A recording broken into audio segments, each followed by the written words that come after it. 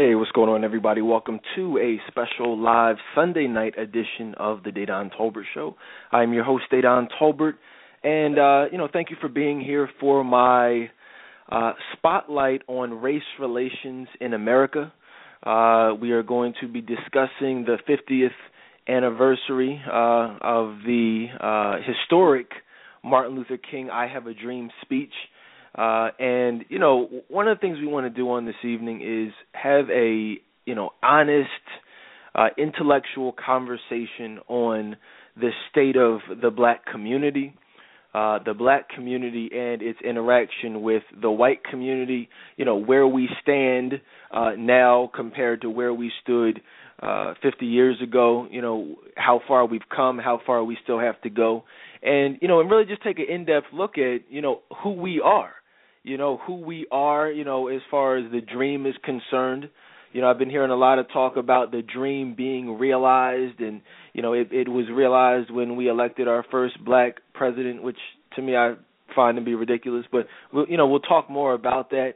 But, I want to really, discuss Dr. King and, what he stood for, who he was, what he was all about, and, figure out what we as a people need to do at this point going forward to truly realize the dream, to truly carry on his legacy, be respectful of what he fought for, what he ultimately died for.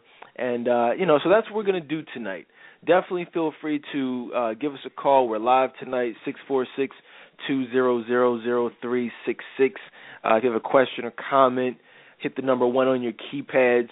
I know a lot of people were excited. I mean, this is just an exciting time. It's a very, popular time. A lot of people are passionate, around just, race relations. You obviously got the Trayvon Martin situation that kind of re-energized a lot of people, Obama's second term. The Butler is out in theaters now doing really well, a lot of critical acclaim. So, there's a lot of stuff happening. Obviously, the March on Washington this weekend to commemorate, the March 50 years ago. And so, I don't want to be a Debbie Downer, you know what I mean? But me, I like to, I can't bite my tongue, and we are going to keep it real tonight. We're going to keep it honest, and we're going to pull no punches. I'm here tonight. You guys are listening. Courtney is here with me today. Courtney, what's going on with you on this 50th anniversary special? Hi, how are you? I'm doing well. I'm excited tonight. Are you as excited as I am? I don't know if I would say all that, but I am excited, though. Okay, good. Where do we even start? Hopefully everybody got a chance to check out The Butler, which was I can't even say enough about that film. It was I had high expectations for it, and it lived up to, which is rare that movies do this, but it definitely lived up to and maybe even exceeded my expectations a little bit, with, Oprah Winfrey and, just everybody. Too many people to name. I think that everybody did a great job in the film, and a little bit later on we're going to talk about some specifics. But, this is the thing. I think that when we look at unification, when we look at, where we stand as far as being, just united and what we stand for. You look at 50 years ago. Back in the day, you had leaders like, Marcus Garvey, Malcolm X. The list goes on and on, even going back further, like, Harriet Tubman, people who were, not afraid to, first of all, not doing what they did for attention, not doing what they did for recognition or for money, or for political gain, nothing like that. These were people who literally were not afraid to just do stuff that needed to be done, but also not be afraid to die and give their lives for this cause, and not afraid to ruffle feathers, and not afraid to offend people because it was what they believed in, and that was 50 years ago, And I'm not, me. That's kind of how I try to live my life. You look at the Medgar Evers, the people who literally knew they would be killed. Dedan Kimathi, Marcus Garvey. You know what I'm saying? W.E.B. Du Bois. I mean, Booker T. Washington, Paul Robeson. These are people who literally, were banished and killed and beaten and spit on. Harriet Tubman, Rosa Parks. You understand what I'm saying? Frederick Douglass. Those are, to me, and again, these are just my views, but to me, these are great. This is greatness that we're talking about right now. Okay? And these were people you had to respect. And when you look around in today's society, I don't see that type of passion. Okay? I don't. I mean, we obviously we have a cause. Well, and I can't even really say that we have a cause now. Back then they had a cause. The cause was civil rights. In some cases, it was freedom. Right? I mean, that's what, Harriet Tubman, that's what these people were fighting for, is freedom. Like literally, my grandfather, my grandmother, great-great-grandparents, you know what I'm saying? Like, these are people who, like, grew up in slavery. So there was no TV cameras. There was no let's just do this, for the heck of it. No, it's, this is our freedom. This is our livelihood. And so when you look around today's society, you see all I really see, and it's unfortunate because now you have the people like the media and the government regulating certain stuff, and to get any money, to get any funding, to get any attention, you have to play the game. Right? I mean, that's what this really is all about. It's about playing the game. See, back in the day, there was no game. It was just them versus us. But now, it's, them, partnered up with us, some of us, to act like they're going against them. And that's just not cool to me. And I know what it is. I acknowledge it for what it is. I'm not, I know the game. Technically I'm in the game, meaning the entertainment industry. This is what I do. I just choose not to play it the way that they're playing it. But I know it. Believe me, I know the game, very well.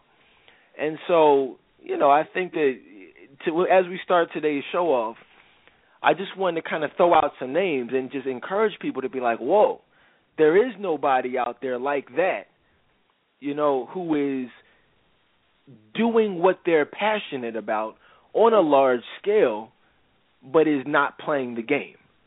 Courtney, do you have any idea what I'm talking about right now? Oh, yes, most definitely. Most people, well, I shouldn't say most, everybody who is somebody, they claim to be making changes like Obama, but there are no changes that have been realized. It's all, it's become a popularity contest, and more so it's all about money and how much money they can get in their pocket. So they're not really fighting for any type of cause, that has that is backed by Christianity at least. And so it's just very unfortunate what's going on, and then more than that, how many people are unable to see that. They're actually believing that, these leaders are fighting for us. These leaders do have our best interests at heart, and that's not what's going on. Right. And, I was just thinking while you were talking, I mean, even if you look at certain leaders back in the day, they were, not only were they passionate about what they believed in, but, for the most part, they were, you could look at a Harriet Tubman and know who she was and know what she was all about. When you think about her, she was passionate about helping the slaves get to free slaves and helping them escape. That's who she was. That's what she did. That's what she's known for. That was her passion, and it was, no question about it. You understand? Paul Robeson was, when you think about him, he was passionate about breaking barriers in the theater industry, the film industry, theater. That's just what he did. Even Ray Charles, to a certain extent. That's what he was, a musician, and he took a stand. He said, you know what, I'm going to fight for us to be accepted in the music industry. Who else can we? I mean, so many people out there that we can even. Frederick Douglass. I mean, he was an educator. That a writer. That's what he was passionate about.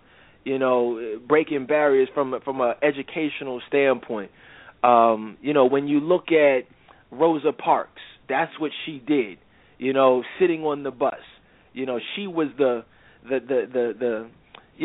face behind that really launched the civil rights movement. To be honest with you, she took a stand, said, "I'm not moving to the back of the bus."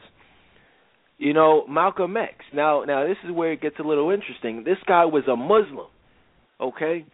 His faith was unquestionable.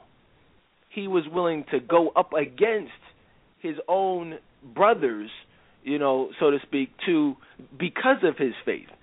And that's what he was known for. I mean, obviously he was a civil rights activist, but his whole thing was like, look, we're going to take a stand by any means necessary. If we have to be violent, so be it. But we're not going to be taken advantage of, and that's who he was. Martin Luther King was passionate, and you'll see where I'm going with this. He was passionate, and about nonviolent protest, and he was a Christian, and he was passionate about Jesus Christ. And he was passionate about, sit-ins and, marches for a certain purpose. And, these are people, it's like there was no question. There was no question. There was no wavering, not with anyone that I even named. Google Dedan Kimathi, and you see what he did in Kenya. You know what I'm saying? Obama's hometown, right? You know what I'm saying? He was one of the most well-known Kenyan freedom fighters of all time. You understand? Marcus Garvey, same type of thing. These are people who were important. You understand that when you look at today's society, name me one person who is even worthy of being mentioned in the same conversation, Courtney. Nobody. No one. You understand that, guys? And we have to, I think that some people would say, well, what about Obama? Well, what about Obama? Okay, and that's where I think we really got to start the conversation off, because, when you look at, when you're the president of the United States, that's just what he is, that's what he does, you can't go out on a limb. You can't put yourself out there. You can't just stand up for your faith. You can't stand up even for your personal beliefs. You are the president of the entire country. You're the leader of the free world. You understand what I'm saying? So you're going to have to backtrack. You're going to have to sidestep. You're going to have to avoid certain situations. You're going to have to make deals with people who want us all back in slavery. And that's just the nature of the presidency, regardless who's in there. And aside from that, you got to, when you're talking money, you know what I mean? Like Obama is not a civil rights advocate. Please understand that, guys. Martin Luther King was a civil rights activist. He was passionate about us, no question. Obama, this is someone who's playing the game. He's playing the game. You understand? I mean, he's made favors. He's given favors and accepted favors and taken secret oaths. You understand? And exchange, different ideas. You scratch my back, I'll scratch yours. Accepted money. And understand those. It was not always for the good, and very rarely is for, if ever, for the good of the black community. It's for the people who are controlling him. If anyone doesn't know, Obama does not control this country. He is, in fact, being controlled. And not just him, guys. The presidency, the presidential office is just it's just a piece of the puzzle. But, and you guys know where we're going with that. But hopefully, if you don't understand that, then definitely do some research. You understand? So, I just want to, as we talk about where we stand now, we have to first talk about where we want to get to, because I want to get back to the days where there were leaders. That's who I try to be. It's just unfortunate that we live in a society where, it's a little bit different now. You know, if you want media coverage and you want like the stuff Al Sharpton and Jesse Jackson and all this stuff that, being on the radio and getting money and this and that, I mean, that stuff isn't listen, guys, you don't just do that. You don't just get media attention. That stuff comes with a price. Who do you think controls the media outlets? You understand that? That's boy. You have to play a certain game with that stuff. You have to rub shoulders with the right people. Why do you think you can Google Al Sharpton throwing up the diamond sign, the Illuminati sign, right? I mean, that's not, you just Google it. Buddy with Jay-Z, who's part of the problem, who's definitely down with the cause. If you know what I'm talking about. So, if you think that, I'm just saying, if you think that these guys who are quote unquote leaders and have our best interests at heart, you got another thing coming. All right. So, any thoughts on that, Courtney, real quick before we really get into it, because we haven't even really touched on anything yet. Yeah. I do want to just comment on briefly about Al Sharpton and Jesse Jackson and, how we view them as leaders. But I just want to point out that it's a pattern. So it's like every time something happens in America that's, race-related, here they come on TV, talking about how they're going to make all of these changes, and they talk a really good game. And so, we're in support, like, yeah, they have our back. And then, like, let's say a couple months later, it's like the issue just dissolves. It's like we don't even hear about it anymore, and everybody goes on about their business and just continues living life the way that they did before, the said tragedy. And so, but it's like we forget. It's like almost as if we have amnesia as to say, look, they really didn't have our best interest at heart because, nothing came of that situation. No changes have been made. Right. One of the things we want to do is, we want to talk about some of those, the problems. We want to talk about some changes that need to be made. We want to talk about, one of the things we definitely are going to talk about is the Bill O'Reilly situation. He did a segment on his show where and this is one of the most ironic things, is that he did a segment where I've never heard, to be honest with you, anyone in the black community, sum up, not even Obama. That's the craziest thing about it. Here we have the first black president ever. And out of all the speeches that Obama has given, think about that, Courtney. This guy is known for being a speaker, and never has he said the things that a white man was able to say about our community, about his community. Is that not the most ironic thing ever?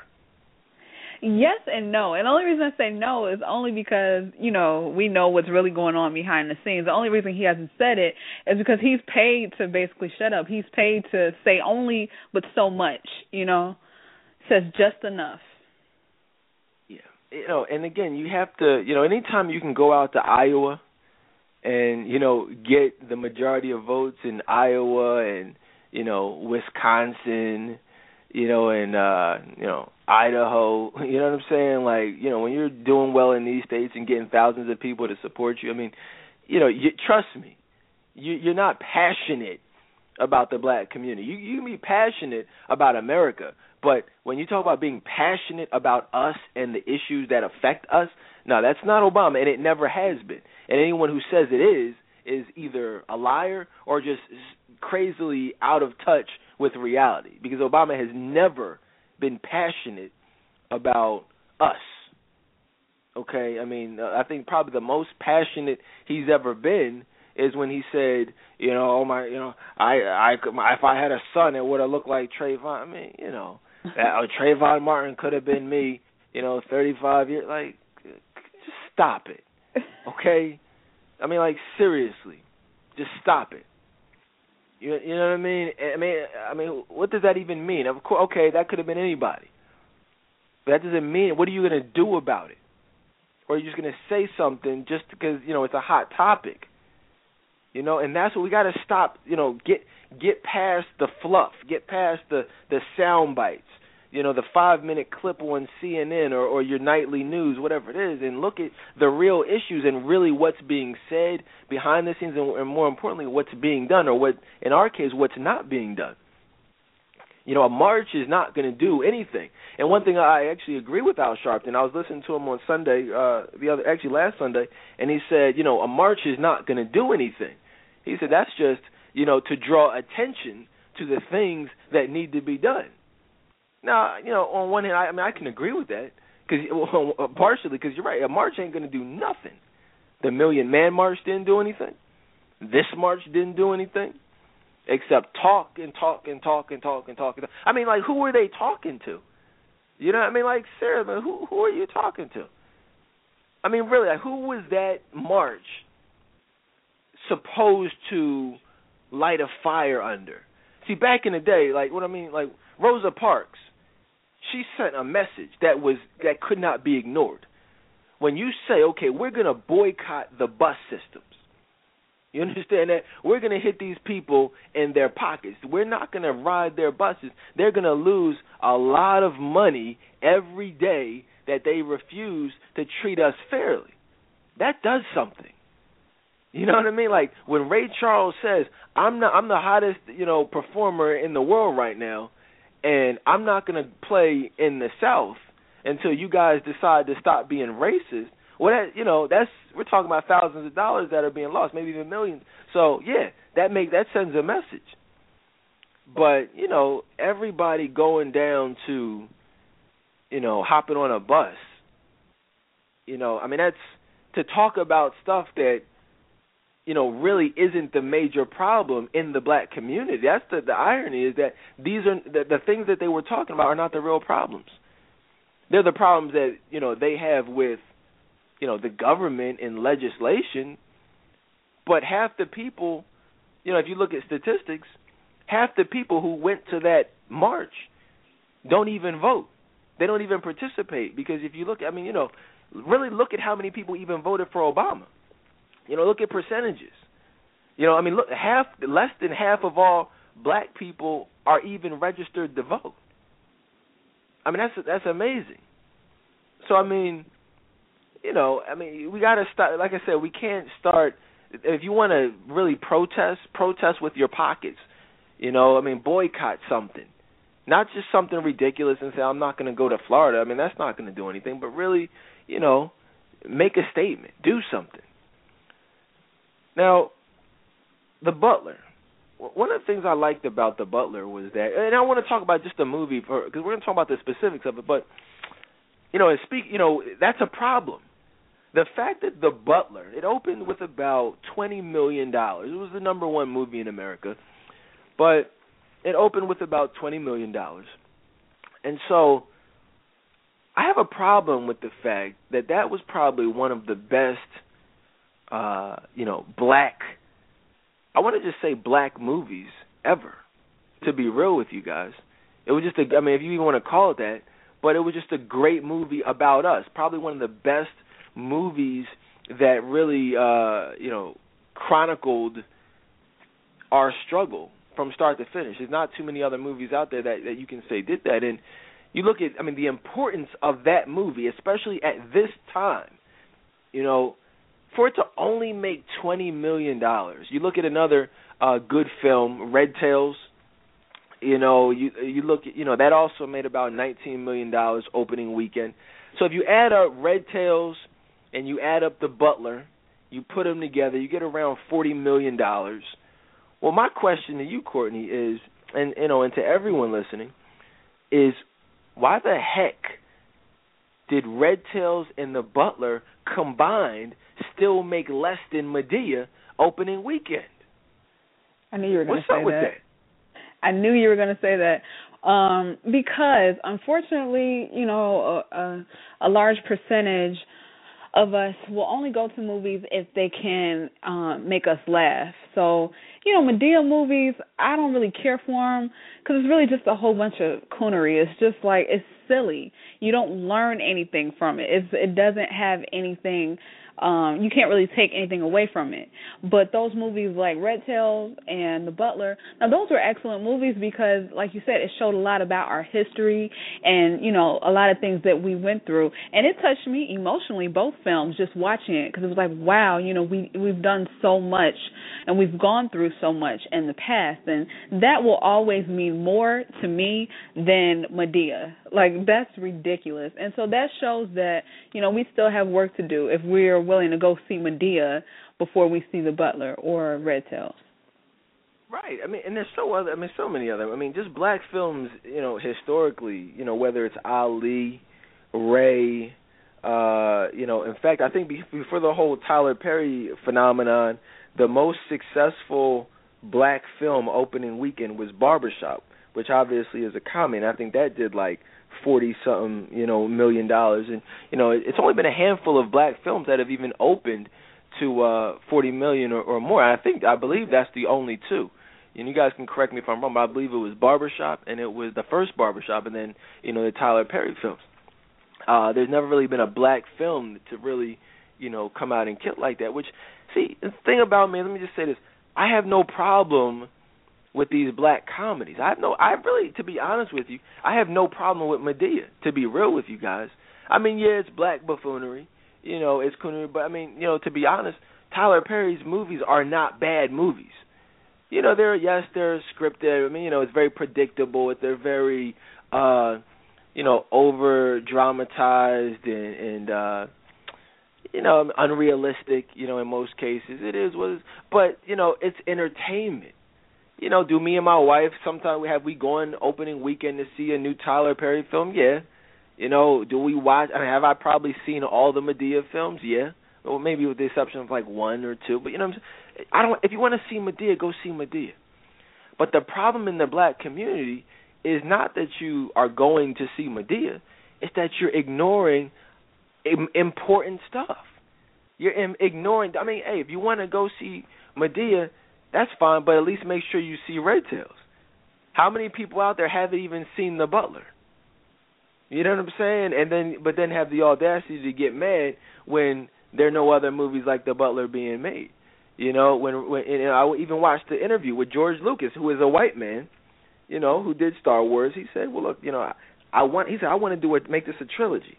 He said, "There's so much rich." And he's married to a black woman.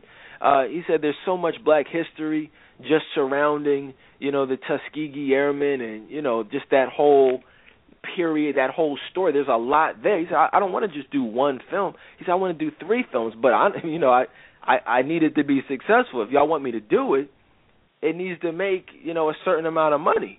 Otherwise, I can't do it. I want to do it. My wife wants me, but I can't do it if y'all don't support like that." So he's like, "Please go." And I saw so many of those interviews with him just begging almost us, not just white people, but begging us to support the movie.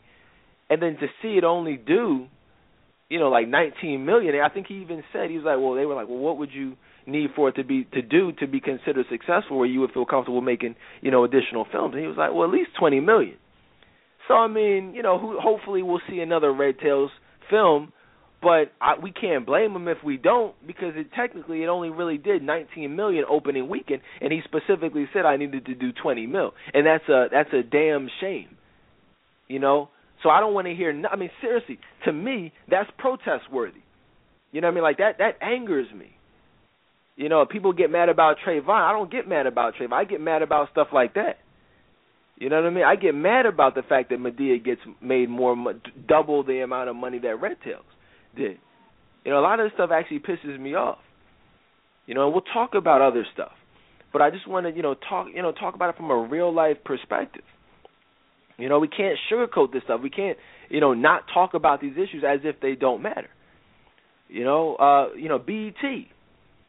You know, I mean, you look at BET. You look at, the time period that it was founded, and what Bob Johnson was looking to do with it.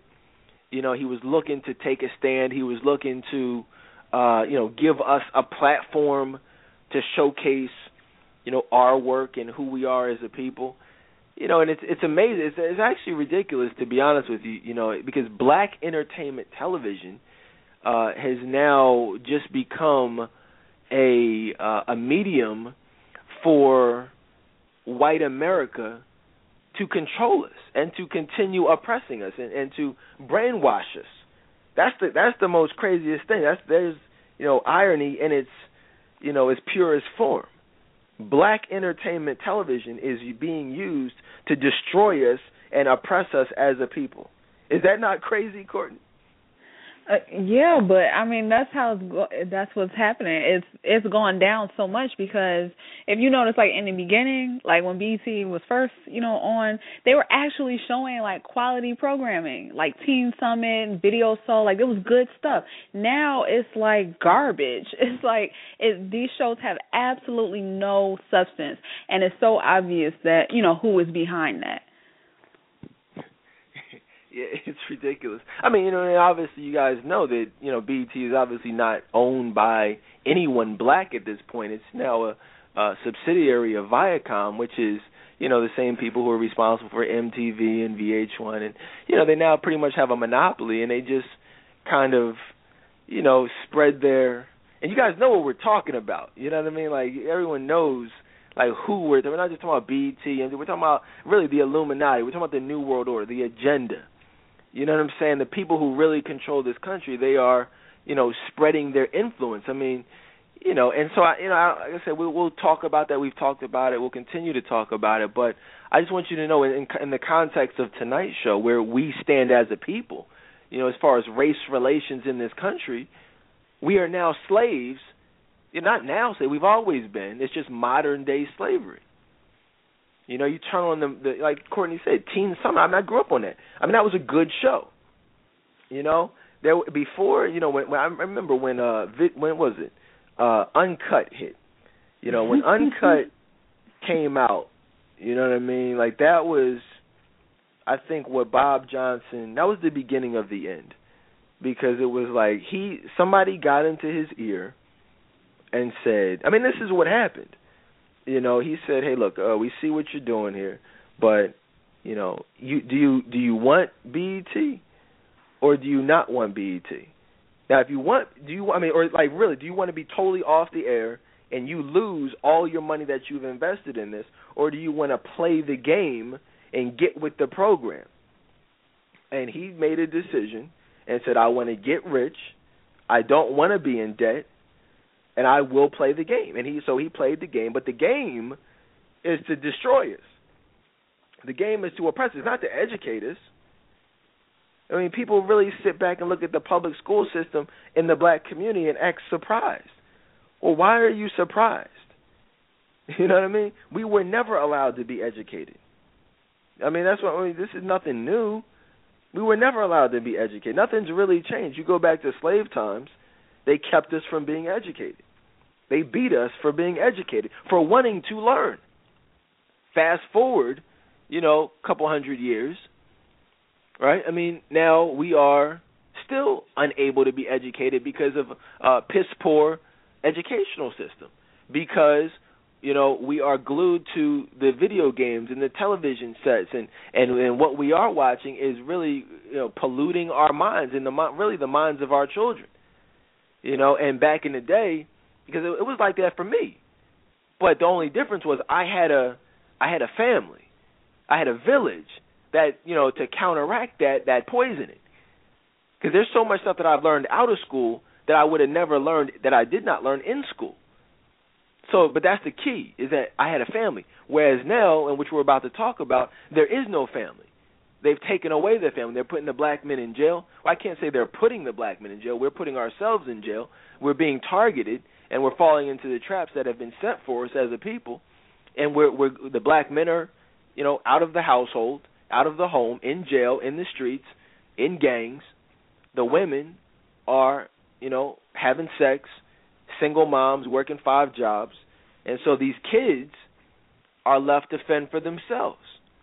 They're left to raise their siblings, and they're out having sex themselves.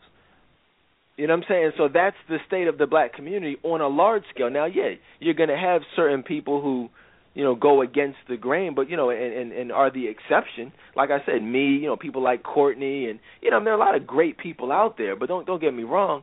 But I'm just saying, when you look at us as a whole, There are big problems in the black community. You can just look at these statistics, and understand that. So I just want, Courtney, you've seen yourself. You're a little bit younger than I, but you, even in your generation, can see the effect of the demise of the black family. Oh yes, most definitely. Like I just see what I see around me, every day. So, whether that's the, teen mom or, just the young men that are not in school but on the street knowing they should be in school, I see that too.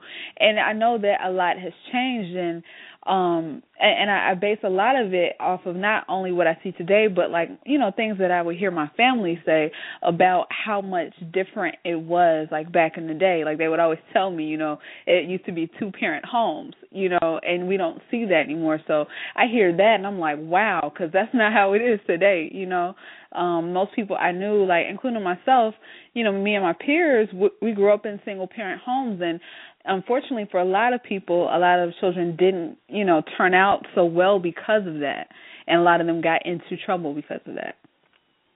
Yeah, and it's it's unfortunate. I grew up back in the day.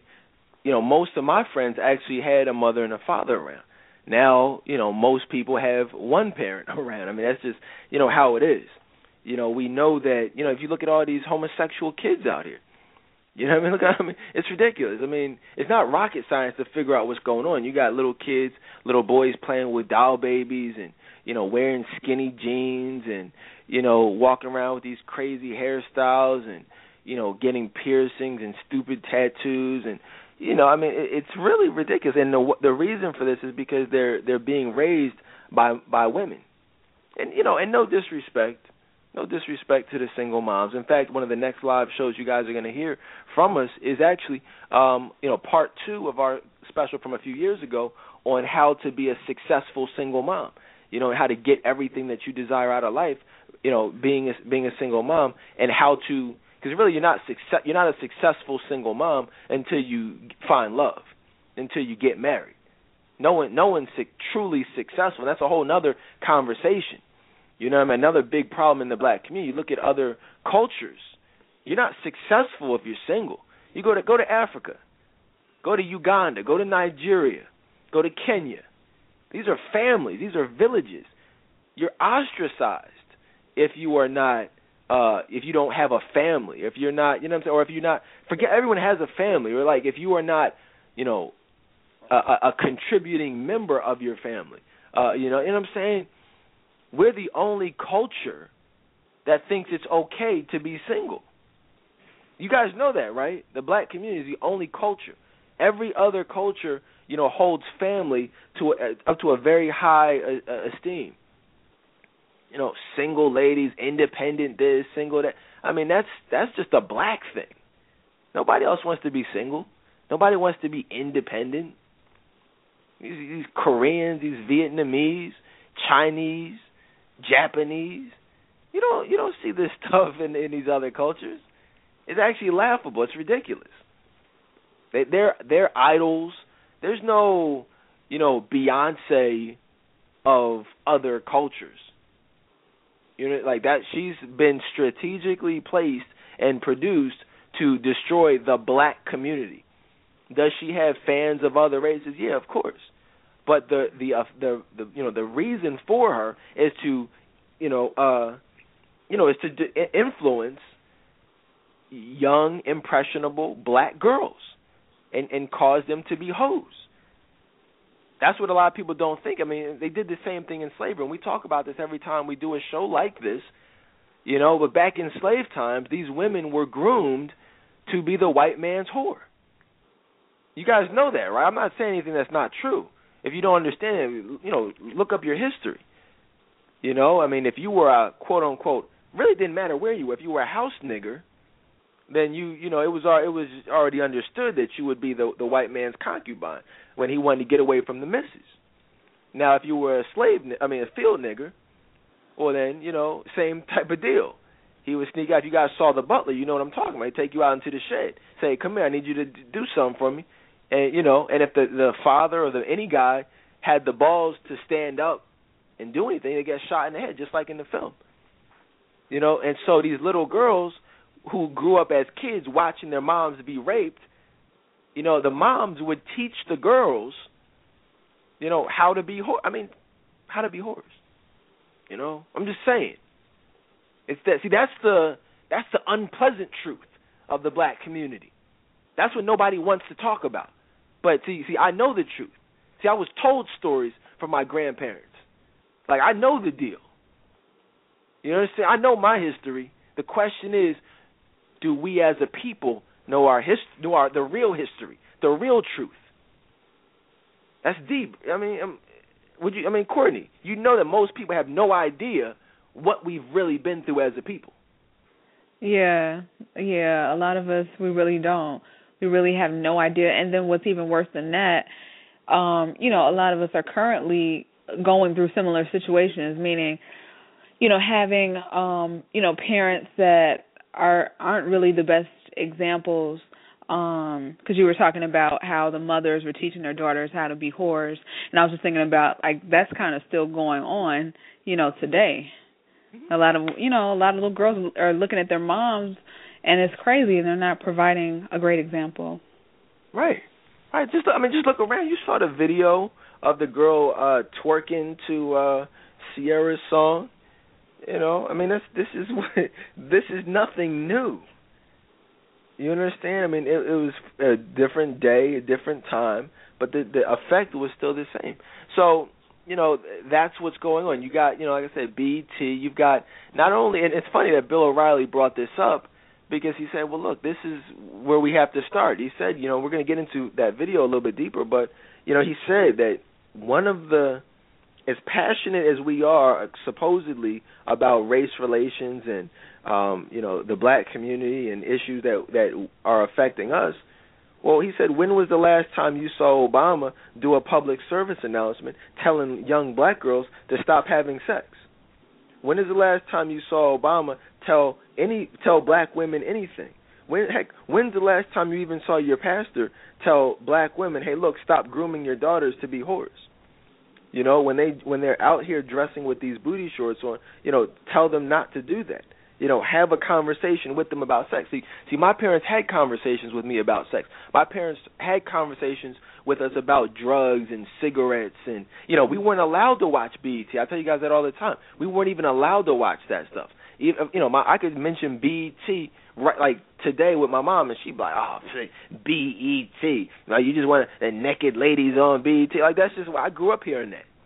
We weren't allowed to watch the quote unquote naked ladies on BET, and so we didn't watch them. Where are the parents in today's society who regulate anything? Forget regulating BET, but just regulate anything. You can go out here right now, 9:45 at night. There are little girls, teenagers walking around the streets. Just go outside your house, take a drive real quick after the show. I guarantee you'll see some teenagers, you know, just out and about. Summer's over. I mean, even if summer wasn't over, we weren't outside at 9:45 at night. You understand that, guys? And that's the problem, because they're not just out there, you know, chilling. They're out there having sex. You know, that's why we have 30 and 40-year-old grandmoms. Right? I mean, that's the problem, because when you have that type of you know, reproduction going on, that's going to bring about poverty. You know, that's going to bring about resentment and bitterness, and you know, I mean, just so many different issues that specifically young women are going to struggle with. I mean, these young boys they're going to have issues of their own, but you know, there's a special relationship with a father and his daughter, and so when you take the father out of the household and you have a little girl out there to fend for herself in the world, I mean, the result is not going to be pleasant. You know, I can guarantee that. You know, let's switch it up a little bit. So there's that. Like I said, we're going to talk about that video and all the points that were made, and we're going to talk about the backlash that it got from the black community. We're going to talk about the backlash that people like Bill Cosby get, you know, Don Lemon gets, you know what I'm saying, Dedan Tolbert gets. It's like, backlash, how are you giving backlash when people are speaking the truth? You know, I mean, we can't just expect, you know, to be everything to be laughter and jokes and this and that. You know, I want to talk about a couple other things real quick. I said that, online, I said that, it's funny, that with all this talk about race and, Trayvon and Troy Davis and Gina Six and, all these, Rodney Kings and this and that, these issues that come and then they go and nobody speaks their name ever again. But the irony with all that is that as passionate as we are about those issues where there's some type of injustice, the reality is that we as an African American community are more discriminatory, can't really say racist, but you can say discriminatory towards blacks than anybody else. Courtney, have you experienced that in your life? Oh, yes. Yes, it's so sickening to see. It's like, man, like I could go anywhere and you could see, like, let's say like a cashier or somebody or whatever. Let's say, she was black or whatever. So she would treat, the customer who would also be African American just nasty, just bad attitude or whatever. It's just horrible. But let somebody of a different race, somebody white or any other race, and it's like they're so pleasant. And it's like we can't even support each other. It'll be little stuff like that or, gossiping, about each other. It's like we don't have each other's back. But if you look at, like, other races, like, the Hispanic community, they are so tight-knit and they're so close. And it's like we don't have that unity. And that's so unfortunate. For as much as we've been through, you would think that we would be more unified, right? But that's not the case. Yeah, I mean, it's not the case at all. And I can tell you, I mean, you guys, you heard my, every year, on Martin Luther King's birthday, we do a, I call it my State of the Black Community Address. And if you Google that, we did one the last, I think, 3 or 4 years. And, a lot of these issues we talk about, and, we will continue to do them. And, it's just unfortunate because a lot of these stories I find myself having to repeat, but not the same stories, but the same types of stories because it happens on an ongoing basis.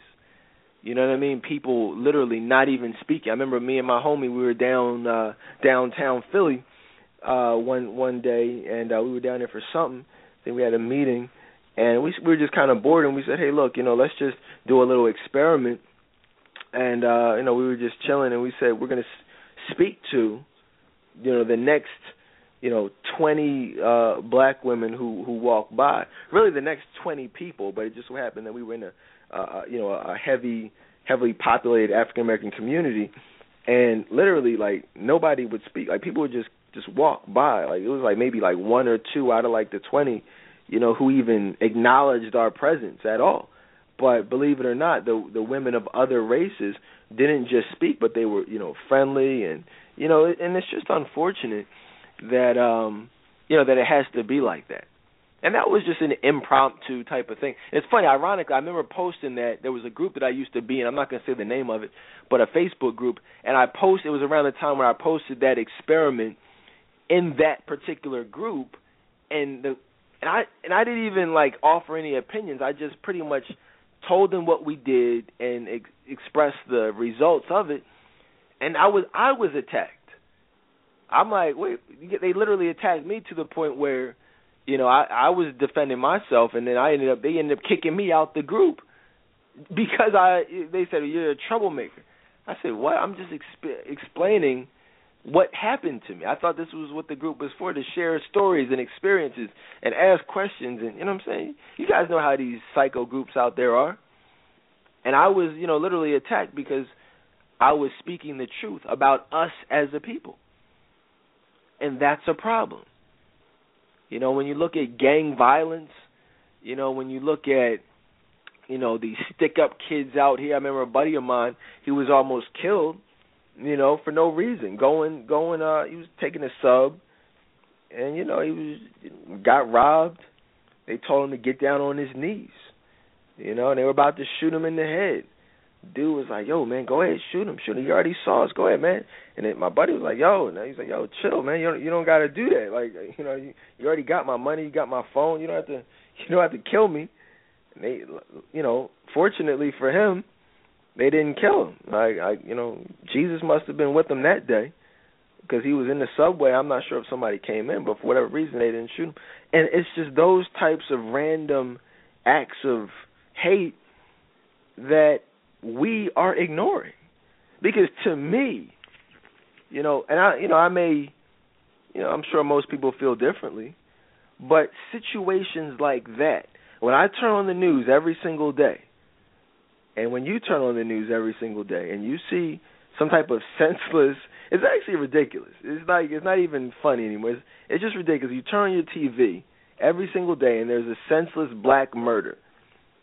You know what I mean? Senseless. Makes no sense whatsoever. And literally it's a little 2-minute segment on the news and then that's it. But then Trayvon Martin becomes this whole national media ordeal. It's that stuff doesn't happen literally every day where it's no question about what happened. With Trayvon, there was a huge question. There was a lot of reasonable doubt. It's like, okay, was he acting crazy? Was he not? Was he racially profiled? Was he not? Was it self-defense? Was it not? I just turned on the news today and somebody just shot somebody in the head for no reason, blatantly. That's no question. It's not about it being, you know what I mean? And that doesn't even make any type of headlines. And no one even cares. But people have the audacity to, when they think it's a white man, it's a problem. And and then we did a whole show on the Trayvon and Zimmerman. If y'all missed it, definitely check it out. But that, to me, that's crazy. And that's the only word I can even think of. And I'm just I don't know. It's maybe I feel like the only person in America who even thinks that it's crazy. That was even a story. Because I'll be real. I don't think that Trayvon Martin should have gotten that type of media attention. It should not have. And the only reason that it did was specifically because it fit the agenda of the New World Order. They're looking to make a big race war, specifically right around this time of the year. Trayvon Martin, 50th anniversary of the March on Washington. The Butler, magically comes out right around this time. You know what I'm saying? It's all types of stuff all going on right now. There's an agenda. You know what I'm saying? Corey, any thoughts? Yeah, just to, kind of piggyback off of what you said, regarding the Trayvon Martin tragedy, it's just, what I'll say is that it's just obvious, just based off of everything we talked about, that, we have become passionate about the wrong things. We're up in arms over the wrong things. We want to point the finger and, point it towards, the outside or what externally is going on. Oh, it's the man. The man is the reason that we can't progress as a people. But it's we're not willing to look at our own selves and, take care of our own situations, what's going on in our homes. That's where it starts. But, it's people want to be passionate about, the wrong things. And, so, yeah, that's all I have to say. Yeah, and it's funny that you said that because I posted that on Facebook recently. I said, and this is exactly what I said, some people get way too excited about insignificant things and aren't nearly as passionate about things that actually matter. And that, the things that actually matter are us, and what we're doing as a people. Because to me, you can't protest anything. You can't march anywhere, you know what I mean? But, ignore the things going on in your own community. To me, that's ridiculous. It's not only ridiculous, but it's hypocritical. I look at, things like the Million Man March as the ultimate hypocrisy. I didn't go to the first Million Man March. I'm not going to any marches, because they're ridiculous. Half the times, you guys got to realize that the people that are marching are hypocrites in many cases. Like, for example, I know. Here's the funniest thing about it. I had a buddy who went down to the Million Man March, and he got his camcorder stolen at the Million Man March. You know what I'm saying? You know what I mean? Like, it's like, yo, you're there taking oaths and pledging to be better men, to be better fathers and husbands, and to do right, and you know what I mean? Like, stay out of jail. But, like, the same niggas that, like, I know literally, like, people who sell drugs, the thugs, I know gangbangers who went to the Million Man March. You know what I'm saying? It's like, yo, what the heck are you even there for? I mean, you look at people, I know people who have kids who they've never seen, and people who have never paid a dime in child support, but they were at the Million Man March, or people who were who were doing all those things, but they're protesting Trayvon. I'm like, hold on, how you mad about somebody else's son when you ain't even seen your son? You know what I'm saying? You're not even sure if you have a son. You know what I mean? Like, that's crazy. Like, you have a son that you know you have, but you never even reached out to this guy. Like, y'all see each other in the street, and it's like, yo, what's up? Y'all keep it moving. Like, that's crazy. But yet you want to protest somebody else's son who got killed by a Hispanic man. You know, and it's just, you know, and real quick, have you seen George Zimmerman? Any shots, any pictures of George Zimmerman since he got off trial? No, where is he? Well, he's still in Florida. I saw a picture surface where he was buying a shotgun at this gun store. He was, you know, if you guys Google it, it was like an official photo. But the funny thing is, listen, guys, there's a lot of stuff going on with this whole situation you guys don't even know about. But this guy is, he looks exactly how he looked before the trial. You know what I mean? Like, his head, before his head was shaved, he had the goatee. You know, he looked like a straight up Hispanic man. You know what I mean? But now, and then he gets on trial, and they made him look like a white man. They shaved off all his facial hair. He gained some weight. He grew his hair out.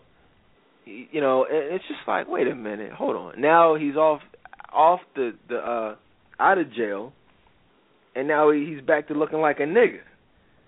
You know, listen, wow. Go Google it. Google before George Zimmerman before the trial, and then Google the picture with him. I think it's just one, but I'll post it later on. But it's definitely him after the trial. He's still kind of fat, but he grew his facial hair back. He shaved his hair back down. He's back looking like a Hispanic man. There's a reason why he was told to look white during the trial, because it was to further this whole agenda that this was some type of racial injustice. No, it was a Hispanic man that killed a black man. Plain and simple. That's it. Which is what it is. You know, and I think we have to stop being pawns in the agenda of the people who are running this country. I'm just be honest, I'm not an idiot. You know, I never have been and I never will be. I'm not an idiot. I don't allow myself to be controlled. I don't allow the media to influence me or control me or dictate my emotions. You know, and there are a lot of people who are idiots, but some people aren't idiots, but some people are. Make no mistake, some people are clear, just straight up idiots, you know, like no intelligence whatsoever. But then other people are educated and they're not idiots, but they still allow their emotions and their behaviors and their thoughts even to be controlled by their handlers, you know, for lack of a better term. You know, and I'm just not, that's not me. Anything that happens, I will always research it. I will always formulate an opinion about it from an intellectual rather than an emotional standpoint. And it's just unfortunate that everyone is not like that. You know, for example, some people will look at the Trayvon situation or look at some of these quote-unquote tragedies, but they will never research, they'll never Google it, they don't watch the trial. Like, most people who voted for Obama have no idea what Obama stands for. Like, they're idiots. No disrespect to anybody, but I mean anyone who just goes with something that they see on TV and never, researches it for their own to formulate their own opinion, that's just stupid. They're an idiot. It is what it is. And that's like saying, oh, the sky is purple. Like, oh, okay, cool, yeah, the sky is purple. Without ever looking up at the sky to see what it is for yourself. That's just idiotic. But as stupid as that sounds, that's how a lot of people live life. A lot of your friends, a lot of your family, that's how they live life. They never research anything. They just go with whatever they see on TV. Is that not amazing to you, Courtney? Yeah, I mean that's how it is. And then they will actually want to debate too about things they have no idea. Like, it's one thing to have an opinion about something you don't know about, but you actually want to engage in a debate as if you've done your research. That's what blows me. Right. And the funny thing is, ask anybody, hey, who's Barry Soetoro? Most people are like, what? Who? Oh, Barry Soetoro. You don't know who Barry Soetoro is? Well, no, who's that? Well, it's Barack Obama. Right? I mean, that's what most people don't even know. They're like, oh, like when people come out and will tell you, like, yo, this dude wasn't born here. You know what I mean? Like, he literally is a pawn and a puppet, and they pulled strings. This dude is, like, literally from Kenya, Indonesia. That grew up like he was not born in Hawaii, as they want us to believe. That's why it's like, people really quick to say, oh, Donald Trump is a racist and this and that. And I mean, but he, they're not just him, but he made a lot of points, and a lot of other people made a lot of, raised a lot of questions that have never been raised about any president ever. And there's a reason for that. You know what I mean? Like, if you look, I mean, the story, it doesn't make sense.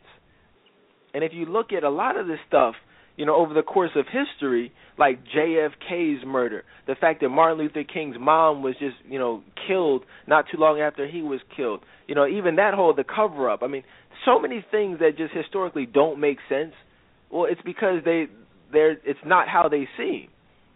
Princess Diana magically dying in the car. No, it's so much more.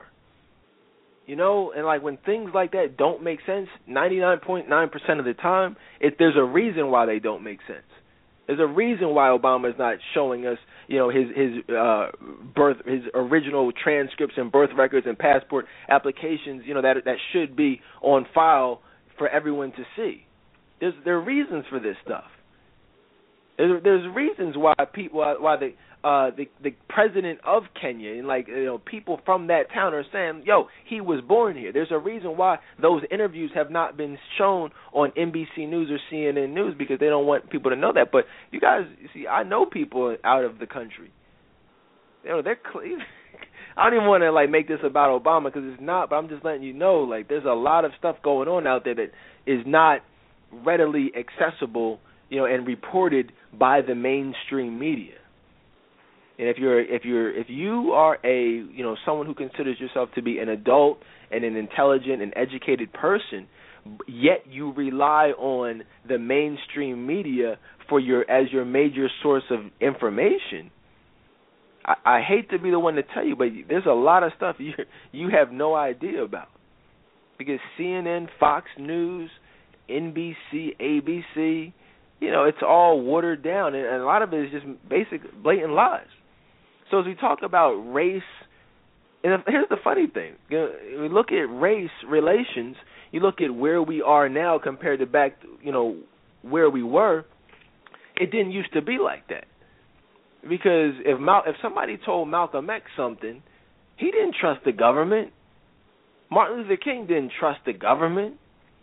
They put something out there, they were questioning it. Like that, if you look at the leaders, everybody knows that about Malcolm X. He didn't just go with the flow. Not only did he research stuff on his own and formulate his own opinion, he acknowledged it for what it was. See, Martin Luther King, Malcolm X, JFK, Abe Lincoln, these are all people who spoke out against the Illuminati. The New World Order, these secret societies. All of these people were well aware of the secret structure that silently controls this country, and they all spoke out about it. But most people, these mindless zombies out here, are too brain dead to actually Google their speeches on these subjects that we talk about every single day. Martin Luther King spoke about this stuff. Martin Luther King, Tupac even, spoke about the Illuminati. I memean, so many people who were killed, were passionate, not just spoke about it, but were literally passionate. JFK was one of them. Just Google this stuff. You can see their speeches. You can hear them. What did JFK, what did Abe Lincoln, what did Martin Luther King, Obama, what did they say about the Illuminati? Just boom, you'll hear a whole speech like, whoa, that's crazy. You know what I'm saying? It's not just Dedan Tolbert and Courtney. They're talking this conspiracy. But some of the most respected people in history, saw the truth. It's funny. I said online the other day. I said that, we live in a society, as African Americans, not just white people, but just us, where truth is called conspiracy, whereas lies are called truth. That's crazy. And it's like, I see it as a lie. Courtney sees it as a lie. King saw it as a lie. Malcolm X saw it as a lie. Medgar Evers saw it as a lie. But for whatever reason, we as a people accept it as truth. I don't know, Courtney. Maybe is it just me, or what's the problem? Yeah, what you're saying is correct. A lot of us are just really falling for the lies and falling for the BS and, thinking that everything that's being told to us is true and that everybody, has our best interests at heart. But you brought up something that was very, important to note, is the fact that those that truly did, make a difference, they got killed for it, because those were the ones that were actually standing up and actually, passionate about what they were doing and actually wanting to make a change. And so, people always talk about, when Obama first came in, I'm so scared he's going to be assassinated and all this stuff. But you have to think about it. The reason that hasn't happened, you have to think about it, is because no real changes have been made. And so we have to be honest about what's really going on. Yeah, we definitely have to be honest. We have to, you have to be honest, but you also have to know what's going on before you can be honest about what's going on. You got to be educated on what's going on. And it's funny, now, just to kind of switch gears a little bit, and then, like I said, I want to spend a good amount of time talking about the video, the Bill O'Reilly video, because, if we're going to talk about race relations, which we're doing this evening, we've got to talk about it from an honest an honest perspective. We can't just, play the victim.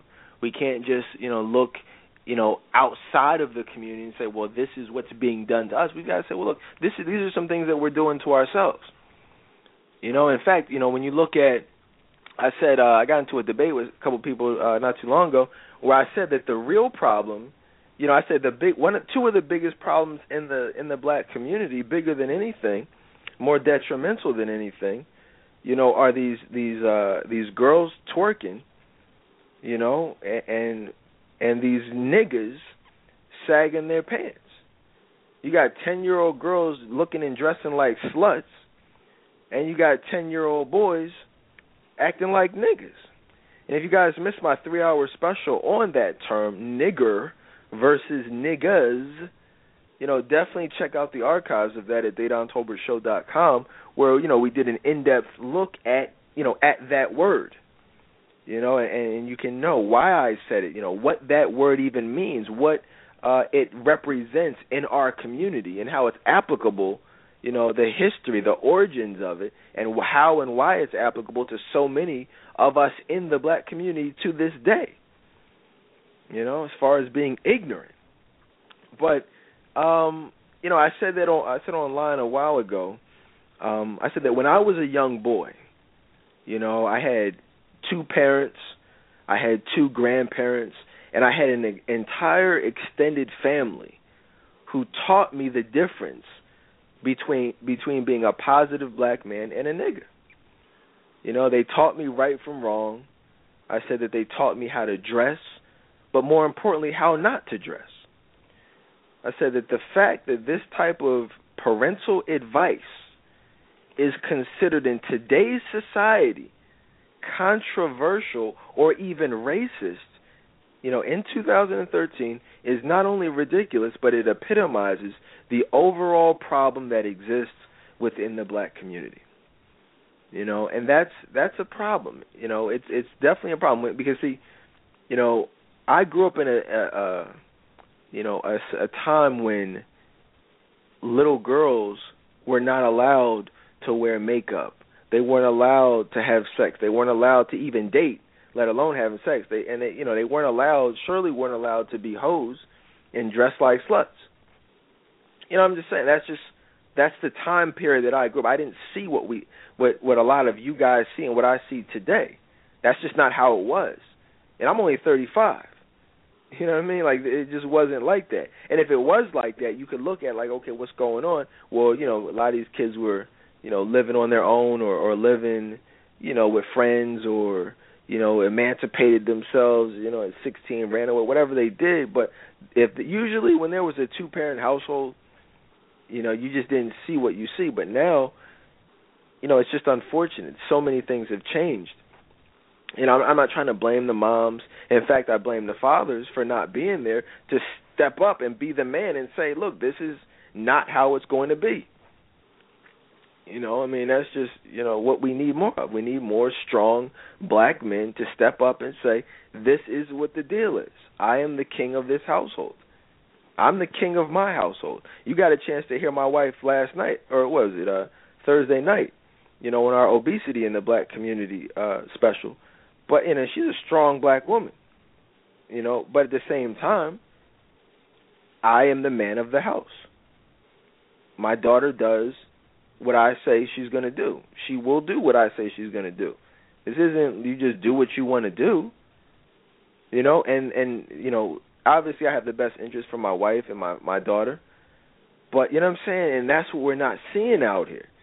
These little girls are doing whatever they want to do. These little boys are doing what. See, you got to realize. See, the reason why I had that strict type of mentality is because that's how I was brought up. See, I got beat. Now we live in a society where most moms don't even want to beat their kids. These single moms, most single moms I know don't beat their kids. And I'm not, and that's still disrespectful. That can even be a whole conversation we can have. Like, do you beat your kids? Do you not? But if you're a single mom who does not beat your kids, when necessary. I'm not judging her. You do what you do, but, one, it's not biblical, but two, it's just not, in my opinion, it's not an effective way to raise your child because they need discipline and they need to be shown, hey, this is, how it's going to be. And if you get out of line, you will be punished.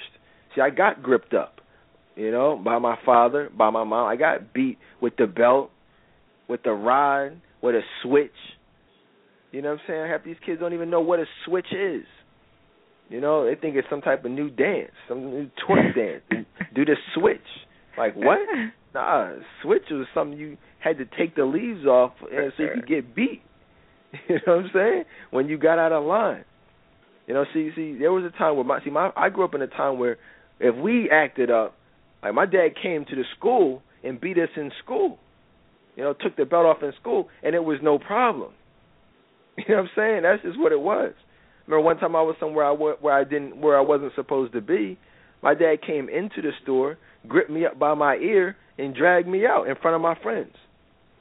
That was embarrassing. But at the same time, that's what kids need. What kid? Well, you can't say what kid wasn't embarrassed, but back in the day, you could say that. Like, who wasn't embarrassed by their parents at some point? That's just what it was. Now it's like, everybody's got this wall up. They've got the guard up. Everybody's too cool, skipping school, skipping class, playing hooky, standing on the corner posted up. With no fear that anyone is coming to grip them up by the ear. See, these are the real problems in the black community. The niggas standing on the corner. The girls, back in the day, girls stood on the corner or in the middle of the block jumping double dutch. Now they're on the corner with the drug dealers with their asses out, with their chest out, trying to get seen by the dope boys, twerking, trying to get noticed.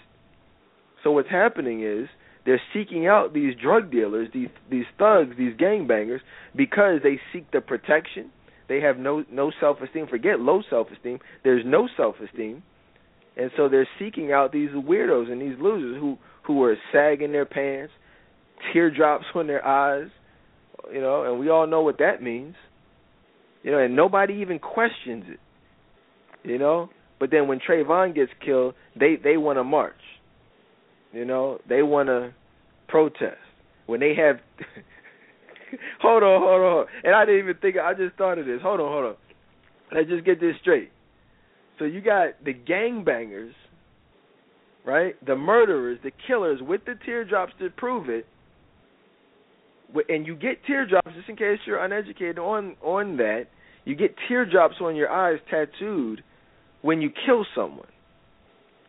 So you have people who've actually killed someone protesting because someone else got killed?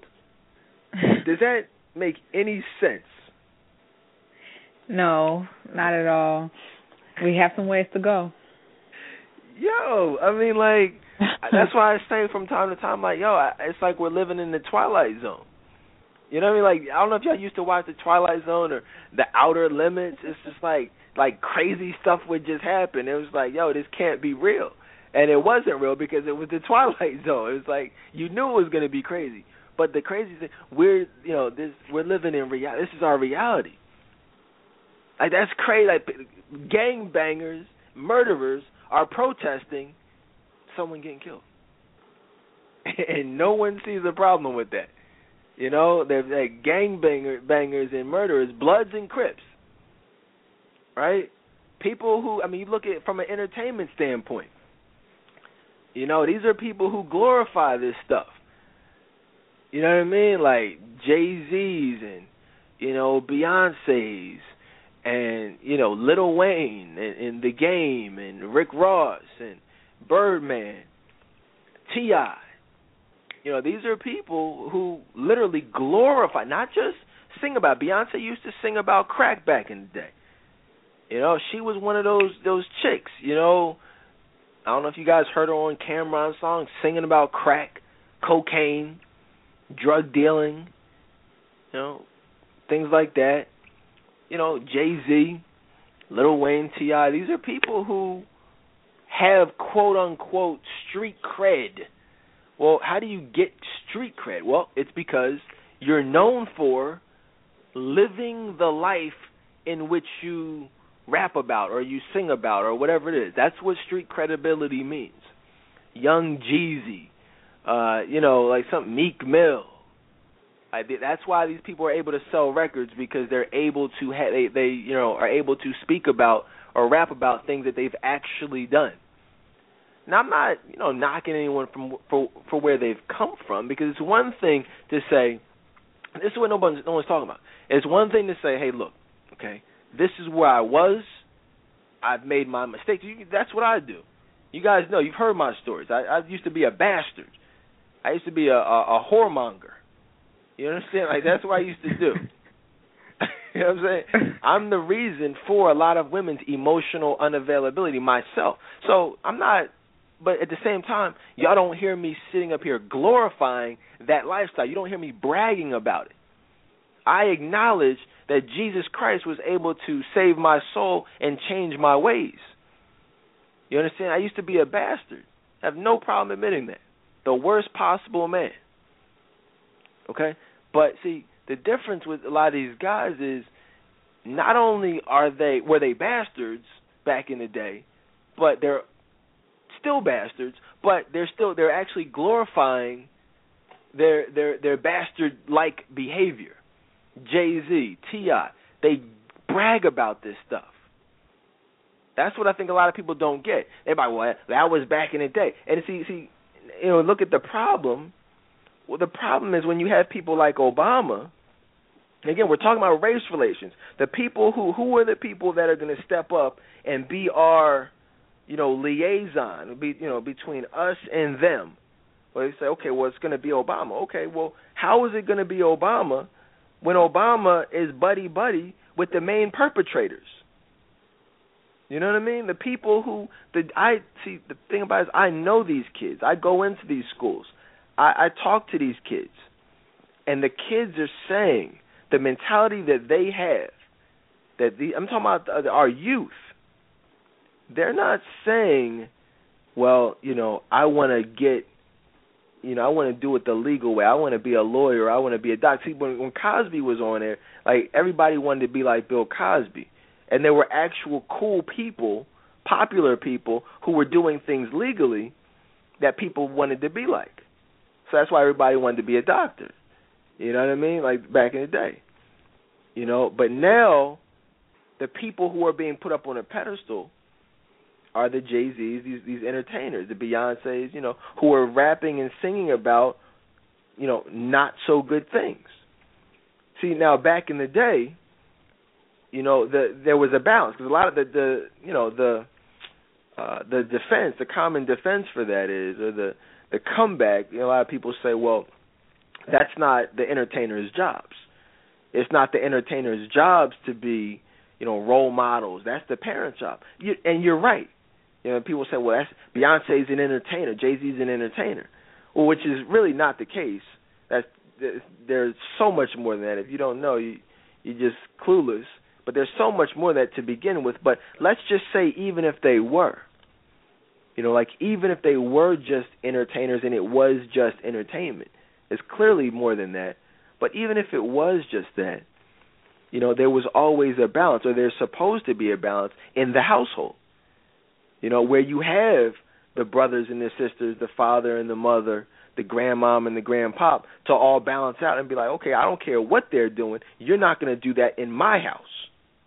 Well, see, which is where we have the breakdown of the black family. There is none of that.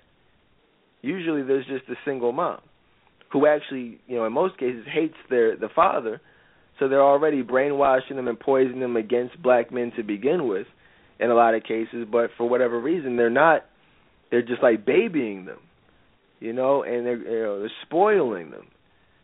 And they're not, they're so, it's kind of weird. And I know, I'm speaking from experience, like I know a lot of women where this is absolutely the case, where they are so mad at their father, and they're so mad at the child's father. They have so much anger. They grew up with so much anger and had to fight and fight and fight and fight and fight and cry and cry and cry and cry and cry so much that now that they have a child, they love that child so much that they would do anything and make sure that child has everything. And so, while their heart is in the right place, a lot of times it has the reverse effect because they end up spoiling that child, and they end up not making that child really have an understanding of what it means to work and what it means to have values and morals and just a lot of the things. You know what I mean? Like, and know what it's like to be beaten. I was abused, or I was molested, or I was raped, so I'm not going to put a hand on my child. We did a show on R&B Divas the other night where every single one of those women was abused or molested in some way. You know what I'm saying? And so, I mean, Courtney, you know what I'm talking about. You've talked to women. You were one of the moderators in the Each Woman group.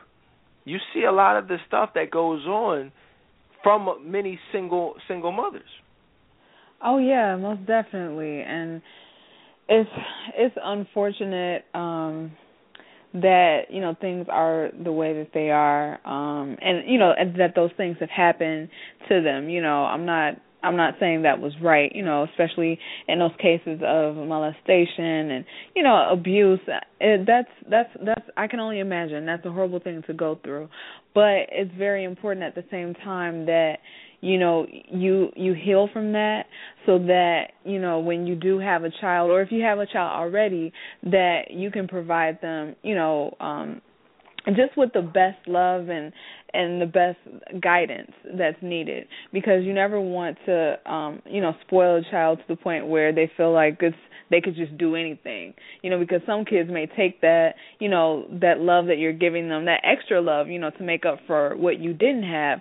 Some kids may take that and just feel like, oh, okay, well, I'm spoiled, I can do whatever I want to, and some kids will go out and just, make the wrong decisions because they weren't ever really taught, about, what's going on in this world and having that kind of guidance. So, yeah. Yeah, you got to be taught. You got to, there's so much, and I hate to say it like this, but, it's impossible for a woman to teach a boy how to be a man.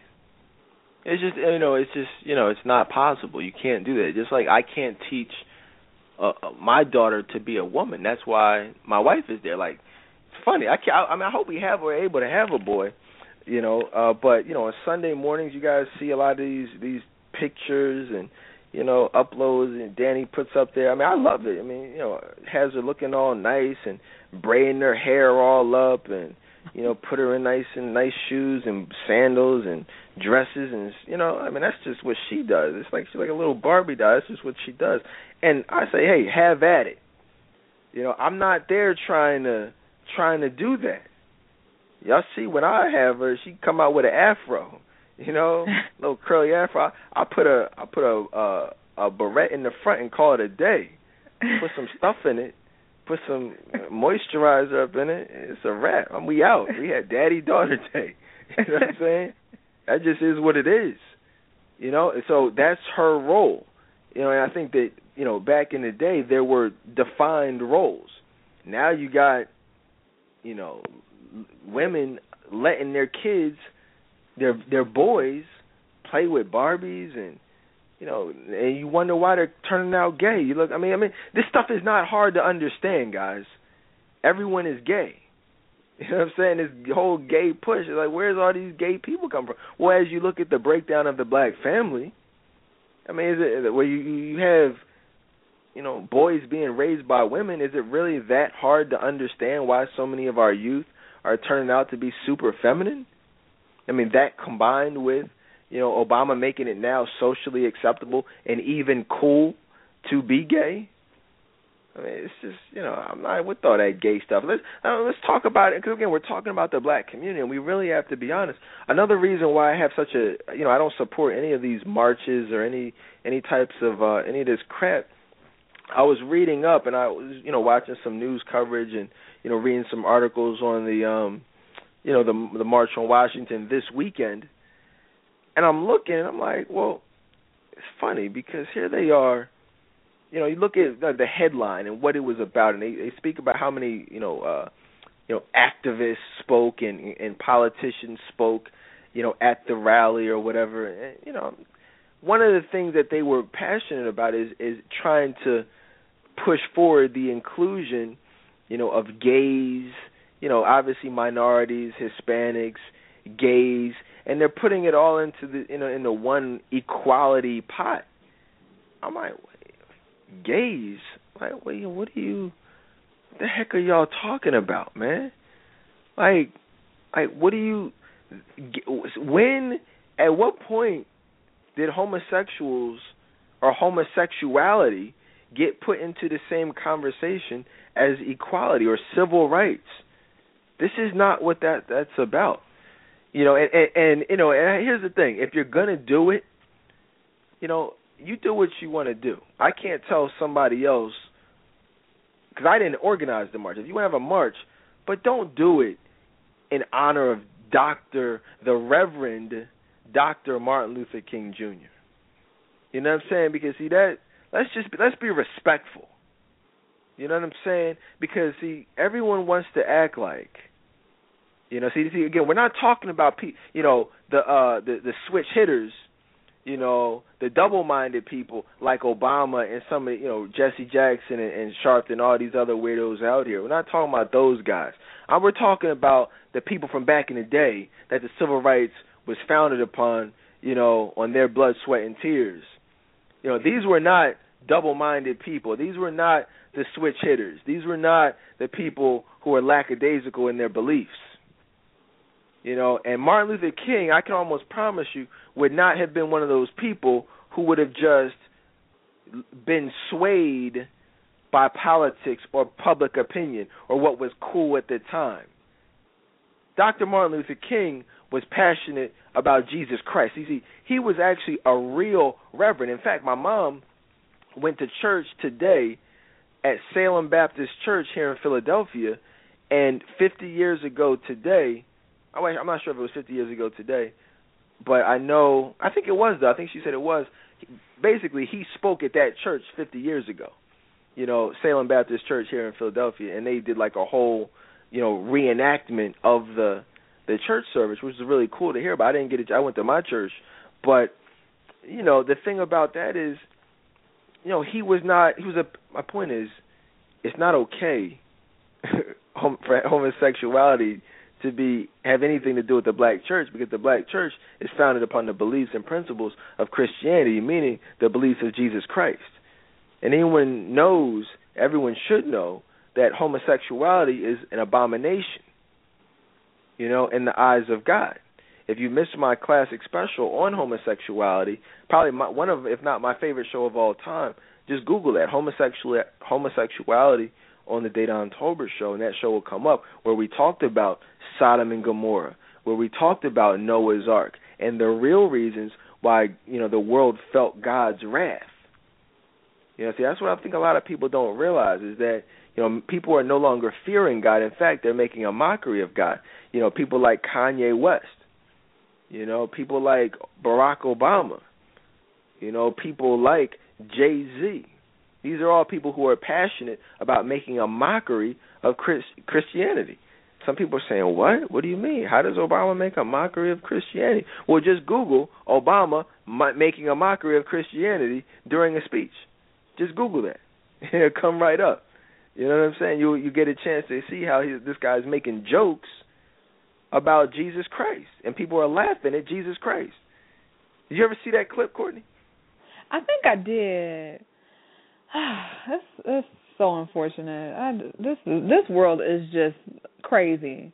It's crazy, and it's getting real. And you know, they're steady promoting, you know, everything that God hates basically is being promoted. And I'm so sick of, I mean, it's kind of switching gears, but not really, because we were talking about it, homosexuality. I'm tired of that being like everywhere. It's like everybody is gay now. It's like everywhere you go, and it's being promoted everywhere, and it's like becoming, you know, something that's universally accepted almost. It almost feels like everyone has just caved in and just, you know, given into it and just really, you know, walked away from Christianity, and that's what I don't like. Yeah, I mean, that's the problem. The black church is, you know, it's this whole Obama thing. Because that's what I'm trying. You guys realize, and I said this, you know, a while ago, that you guys know the only possible way, that's how you know Obama was handpicked, is that the only way you could ever get the black church to support something that Jesus Christ hated was, you know what I'm saying, would be to do it use a black man to do it. That's the only reason why homosexuality gets a pass in the church. Because think about it, you got Reverend Jesse Jackson, Reverend Al Sharpton, but they're calling for gays to be included in something, in the quote unquote dream that Reverend Dr. Martin Luther King started. What part of the game is that? That makes no sense. Let me just be clear about what I'm saying. Dr. Martin Luther King did not and would not have supported homosexuality had he been here today. You understand that? In fact, no true Christian supports something that God hates. See, a lot of people, I guess, you know, maybe I may have been born in the wrong time period, but that's the type of passion that I have. Because I will never, I don't care how much money you put in my pocket, I don't care how many people protest, I don't care what happens. You will never get me to ever co-sign anything that is clearly an abomination in the eyes of God. You know, and that's just me, and it's not even a question. You know, whereas Obama is a flip-flopper, Sharpton is a flip-flopper, Jackson is a flip-flopper. You know, I'm just saying, like, what's up with all the flip-flopping, Courtney? Where are the people with the true passion for Jesus Christ?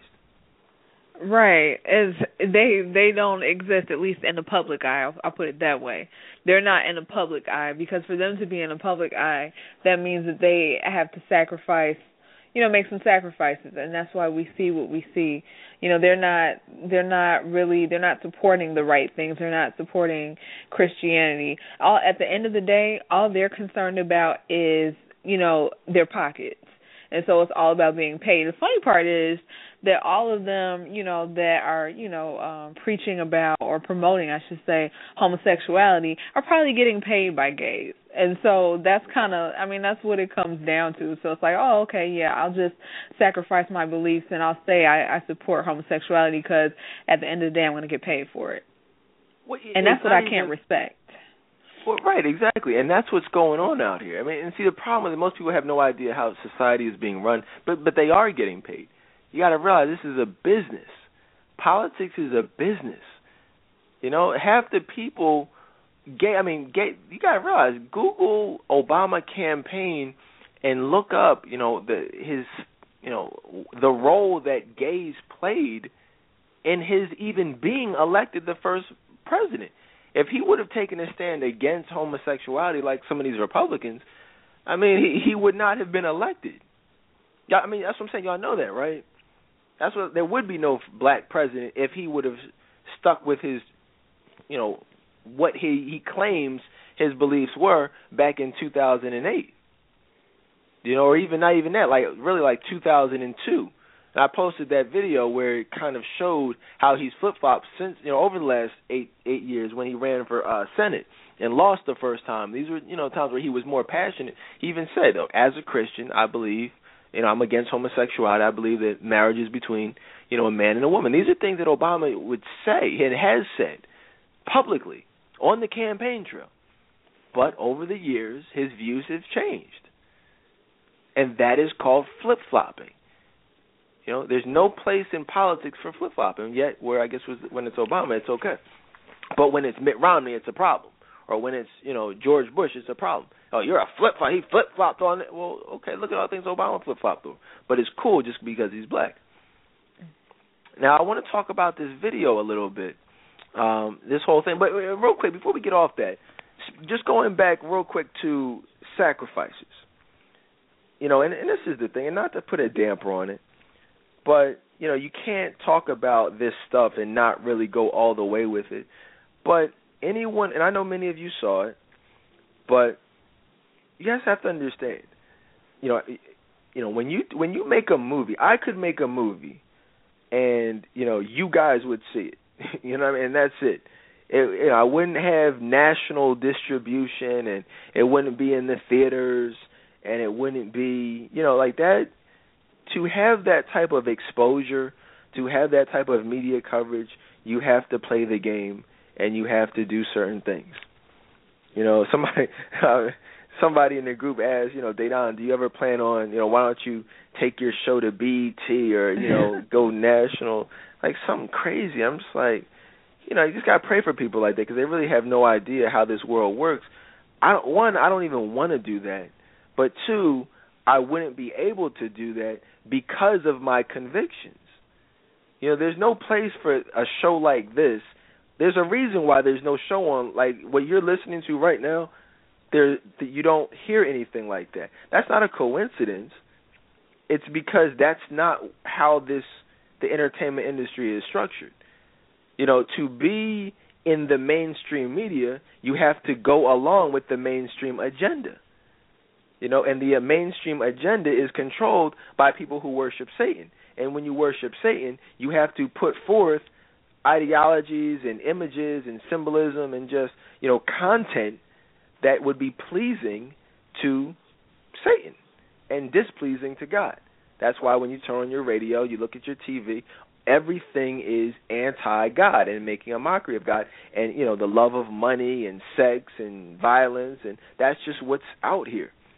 And so when you have someone who's coming from a totally different perspective, you're not able to be in the mainstream media, or if you're there, you get bumped out, and if you go peacefully, then that's cool. If you don't, then that's when some type of, controversy happens, or you get killed, or you have a car accident, or you kill yourself. It's something crazy, you know what I mean? And that's just the game that's being played. But I guess my point with all this is, if you look at Lee Daniels, the Butler, when you look at Tyler Perry, really when you look at Oprah, yes, these are people in the African American community. However, they have, unfortunately, Lee Daniels, for example, wanted to make a film, but in order to have that film be, you see a commercial for the Butler, 5-10 times a day, that comes with a price. Now, Courtney, did you see? I mean, we all saw it. Hopefully, you caught it. It could not have been more obvious, but Clarence Williams III, when he was, instructing, my man Forrest, to what to do, he basically blatantly throws up that 666 sign. Did you catch it? Yes, I did. It's funny now, that we've been talking about it. Every time I see it, it stands out. Like, I have to do, like, a double take, like, did he just do that? And it's funny when they do it, it has no place at all. Like, it doesn't make any type of sense with what they're talking about. It's just, like, randomly just thrown in there. Right, and it's there for a reason, because just so you guys, if you're unfamiliar, check out my special on Satanism in the entertainment industry, celebrities who've sold their soul, for fame and fortune. Just Google all these things, they come right up. But just, I don't even want to spend a lot of time talking about that, but it's, it's there. And there's a reason why that, movie is probably going to win some Oscars and it's getting all the attention, because you have to say, hey, look, boom, perfect. That's what he said right there. If you didn't, go see the movie again, or when you catch it on DVD, pause it right at that moment. It was the most ridiculous thing. They put a straight-on shot of him by himself, throwing up the 66, saying, perfect. And that was to symbolize, hey, look, we recognize what's going on in this industry. We are down with it. We understand it. We're not, opposing it. So we appreciate all of the attention and the media coverage you've given this film, and this is our little way to say thank you and way to say perfect. 666. And that's what he said. And so I just, his stuff is not, and like I tell you guys all the time, every Hollywood film has that now, blatantly. There's no Hollywood film that's made where you don't see someone clearly and strategically and blatantly throwing it up. Whether it's the black community or not. So, and which kind of just goes to show you that even our films are really not our films. Because if we want our films to be seen on the level that we want them to be seen, this is a mob. This is like, you got to pay the piper. You got to do what you got to do. And, people like Tyler Perry, Oprah Winfrey, Obama, they evidently, Beyonce, they have no problem paying the piper. I have a problem paying the piper. I'm not okay with selling out for millions of dollars. That's not what I'm into. But, unfortunately some people are. Are you cool with that, Courtney? Somebody put $1 million in your pocket, say, throw up this 666. You cool with that? No, I'm turning that down. Mm-mm. So, I mean, and I can't knock anybody. I mean, you do what you want to do, but, Kanye West, man, I got a chance to watch that interview where he was on Chris. Chris Kardashian has a talk show. And, I mean, I hope, did y'all see, if y'all didn't see it, I posted in the group, I think yesterday. Courtney, did you get a chance to watch it yet? No, because that website, it gave my computer a virus before, so I didn't catch it. No. Oh, wow. Yo, when you get some time, go on YouTube or something, check out that. It's like a 20-minute. Not only did Kanye West switch up his whole voice, it's ridiculous. It's just, like, if I just started talking, well, I'm pretty, I try to articulate and enunciate, what I mean, as much as, but Kanye West, I mean, you could tell, like, he put on a fake voice. Like, just kind of like how Steve Harvey does. Like, if you listen to Steve Harvey in the morning, he talks a certain way. But then when he's on Family Feud, he talks a different way. When he's on NBC, he talks a totally different way. the quote-unquote white voice. I don't like that term, but you know what I mean? That's what he's doing. And Kanye West was doing the same thing. And, but which is what it is. I care less about that. But what I really took exception with is that this dude, it was one of the most ridiculous things I've ever seen. You have Chris, where the set is filled with Illuminati symbolism. Her whole set, that's just what it was. If you look at the floor pattern, you look at a lot of stuff, it was just filled with Illuminati symbolism, and check it out for yourself. But this guy has on a What Would Jesus Do bracelet. I'm just looking like, yo, is that what I think it is? And then he did a close-up on it, and I was like, yo, that's really, because I didn't think they were going to talk about it. But then she even asked him at the end of the interview, she's like, yo, so, and it was very deliberate. So what's that on your wrist, Kanye? She's like, well, I'm a Christian, and I'm trying to live my life a certain way, and, my religion is something that's very important to me, and da-da-da. I'm just looking like, yo, like, really? And really, and I just want to help y'all see what was, and I don't want to take too much time on this, but, that's the goal. When Kanye West, someone who is probably one of the most, if not the most blasphemous person in society today, you know what I mean? This guy calls himself Yeezus, all types of demonic and satanic references in every one of his songs, every one of his albums, every one of his videos, blatant. But so he calls himself God, presents himself as a God. For this guy to say, I'm a Christian, what he's doing is just saying, you know what, Christianity ain't nothing. You know what I mean? You guys see who I am, you know what I do, and I'm a Christian. Well, that kind of lowers, when you put that type of tag, he says, this is what I am, it's like, well, how can you respect, for people who don't know, they're like, well, if you're a Christian, well, then what the heck is Christianity? Do you see the effect that has, something like that has, and how the magnitude of and importance of him saying that, and how it just really is a slap in the face to Christianity as a whole? Oh, yeah. Because it just made me think. I've just been thinking, because I heard his song on the radio earlier today, and, Jesus Walks. And that just makes me wonder, was he always blasphemous, like all the way from the beginning, or did he just got caught up in the Illuminati? Like that I just always wonder that, because it's just so weird how he just flipped. Like when he first came out and nobody knew him, he was actually talking about Jesus, but now it's like it's blasphemous, and now he's talking about Jesus, and now he's making fun of God. And it's like, what is wrong with you? Like, you look real psycho right now. Well, what happened was, to answer your question, no, he wasn't always, and a lot of these people weren't always, how they were. Beyonce started out singing gospel. Kanye West came out just making beats, doing stuff for Jay-Z. But when you get caught up into that lifestyle, Rihanna wasn't like that. She came out as a good girl. Taylor Swift. I mean, so many of these people, they just come into the industry. They come into it. That's why you have, quote unquote one-hit wonders. They come in, you never hear from them again, because they see what it is. They see, what is necessary to be done to take it to that next level. When you come in, Kanye, he came in, he had talent. Ciara came in, she had talent. Like, Rihanna, they have talent, but talent only gets you so far. Look at India Arie. She had talent, but then she kind of went away. She fell off because these people she wasn't willing to do what was necessary.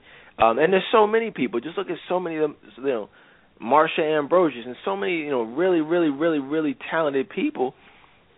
But it's only a handful of people who actually blow up into superstardom, and it's no coincidence that you see those people doing all types of Illuminati symbolism, demonic stuff. Ciara's, wearing Baphomet on her shirt and doing all types of crazy stuff. So I'm just saying, you got, as we talk about race relations, you can't just talk about it from a community level. You really got to talk about it from a national perspective, and you can't talk about it from a national perspective and not talk about what's going on in the nation, what's going on in the on a large scale, mainstream media, because it's controlled by the company, right? See, that's a lot of people don't watch Prison Break. Some people do, but I'm just getting into it, And I would encourage everybody, if you're even remotely interested in what I'm saying right now, go on Netflix and watch Prison Break. Because I never was into it, I never watched it, but now I'm like, I just finished the first season. And anyone who watches it, it's amazing because the whole plot is based on the Illuminati. If you don't know anything about Prison Break, you understand Prison Break, the plot is about the people who control it. And if you Google, and I posted the link, but if you Google the company, that's what they call it, the company. It's a secret organization that basically runs politics, runs entertainment, runs sports, has a hand in everything, furthering this global agenda. And that's exactly what the Illuminati is. But the only difference is they call it the company, and they create these scandals and they create these tragedies and disasters all to further their plan. And Lost, if you don't know anything about Lost was about the Illuminati. Prison Break is about the Illuminati. It's the underlying. Well, in Lost it was more of an underlying type of thing, but in Prison Break it's blatant. So it is what it is, man. But yeah, if you guys are listening and if you want to listen, that's cool. If you have questions, that's cool too. Comments, give us a call. We're here. We're just talking about, really, who we are. Who we are and what do we stand for. Because for me, it's not about black. It's not about white. It's not about racism. But for me, it's about, it's about good and evil. Because that's the greater war that's going on. I mean, who really cares about race when you have people who are literally worshiping Satan and imposing their view, the satanic views on us as Christians? And to me, that's more important than black or white. Now, does that mean we should ignore certain racial issues? No, but let's keep priorities, at hand. Let's talk about Bill O'Reilly a little bit, because this is going to really allow us an opportunity to get to the root of the problems in the black community. Because he touched on many of them.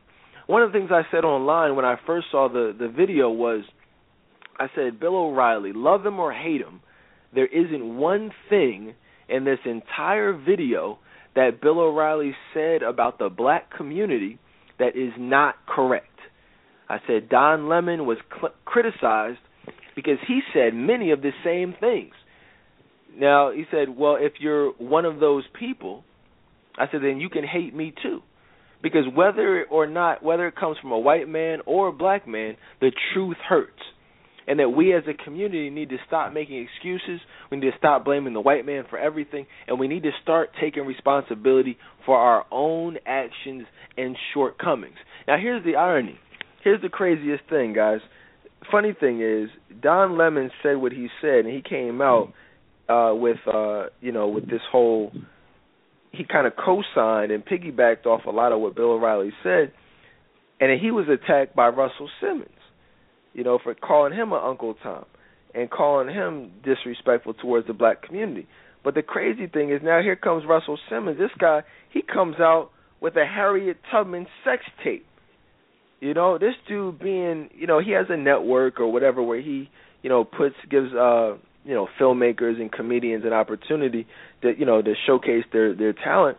And he basically put this video on entitled, I forget what exactly it was titled, but it's basically a Harriet Tubman sex tape where it was making a mockery of the things that she had to do to get us to slavery, basically saying that, showing how she had sex with the white man. And, I don't know if that was true or not, but the way it was depicted was in a very, very disrespectful manner. So we have him coming at and disrespecting Don Lemon when Don Lemon is actually speaking the truth, and Russell Simmons is sitting up here really disrespecting one of the greatest leaders the black community has ever seen. That is the ultimate hypocrisy. I mean, that's like the epitome of hypocrisy. And that's the same type of hypocrisy that exists in the black community as a whole. We can be some of the most disrespectful and violent and just niggardly type of individuals, but we have the audacity to complain about what somebody else is doing. Were you aware of that whole situation with Russell Simmons? Did you check it out at all?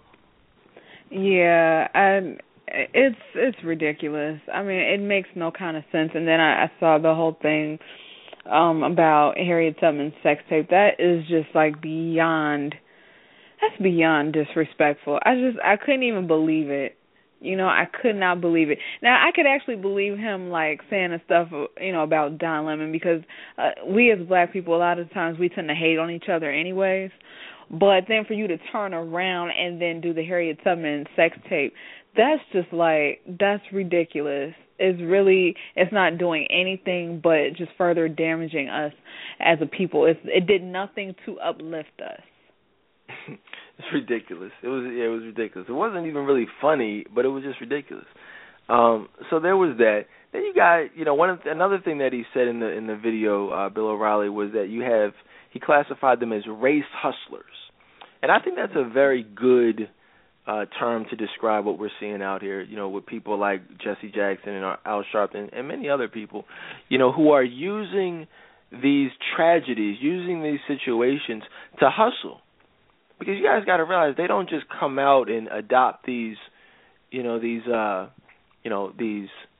situations and these events as their own and make them their own fight, for free. I mean, these are people who get paid, thousands of dollars to give speeches and, do all types of stuff. I mean, so you have, your Al Sharptons. These guys are race hustlers, who complain about situations like us being in prisons and the school system, but they never talk about the reasons, why they're in prison. Like, for example, you'll never hear Al Sharpton marching or protesting or giving a speech on the gang violence, the fact that,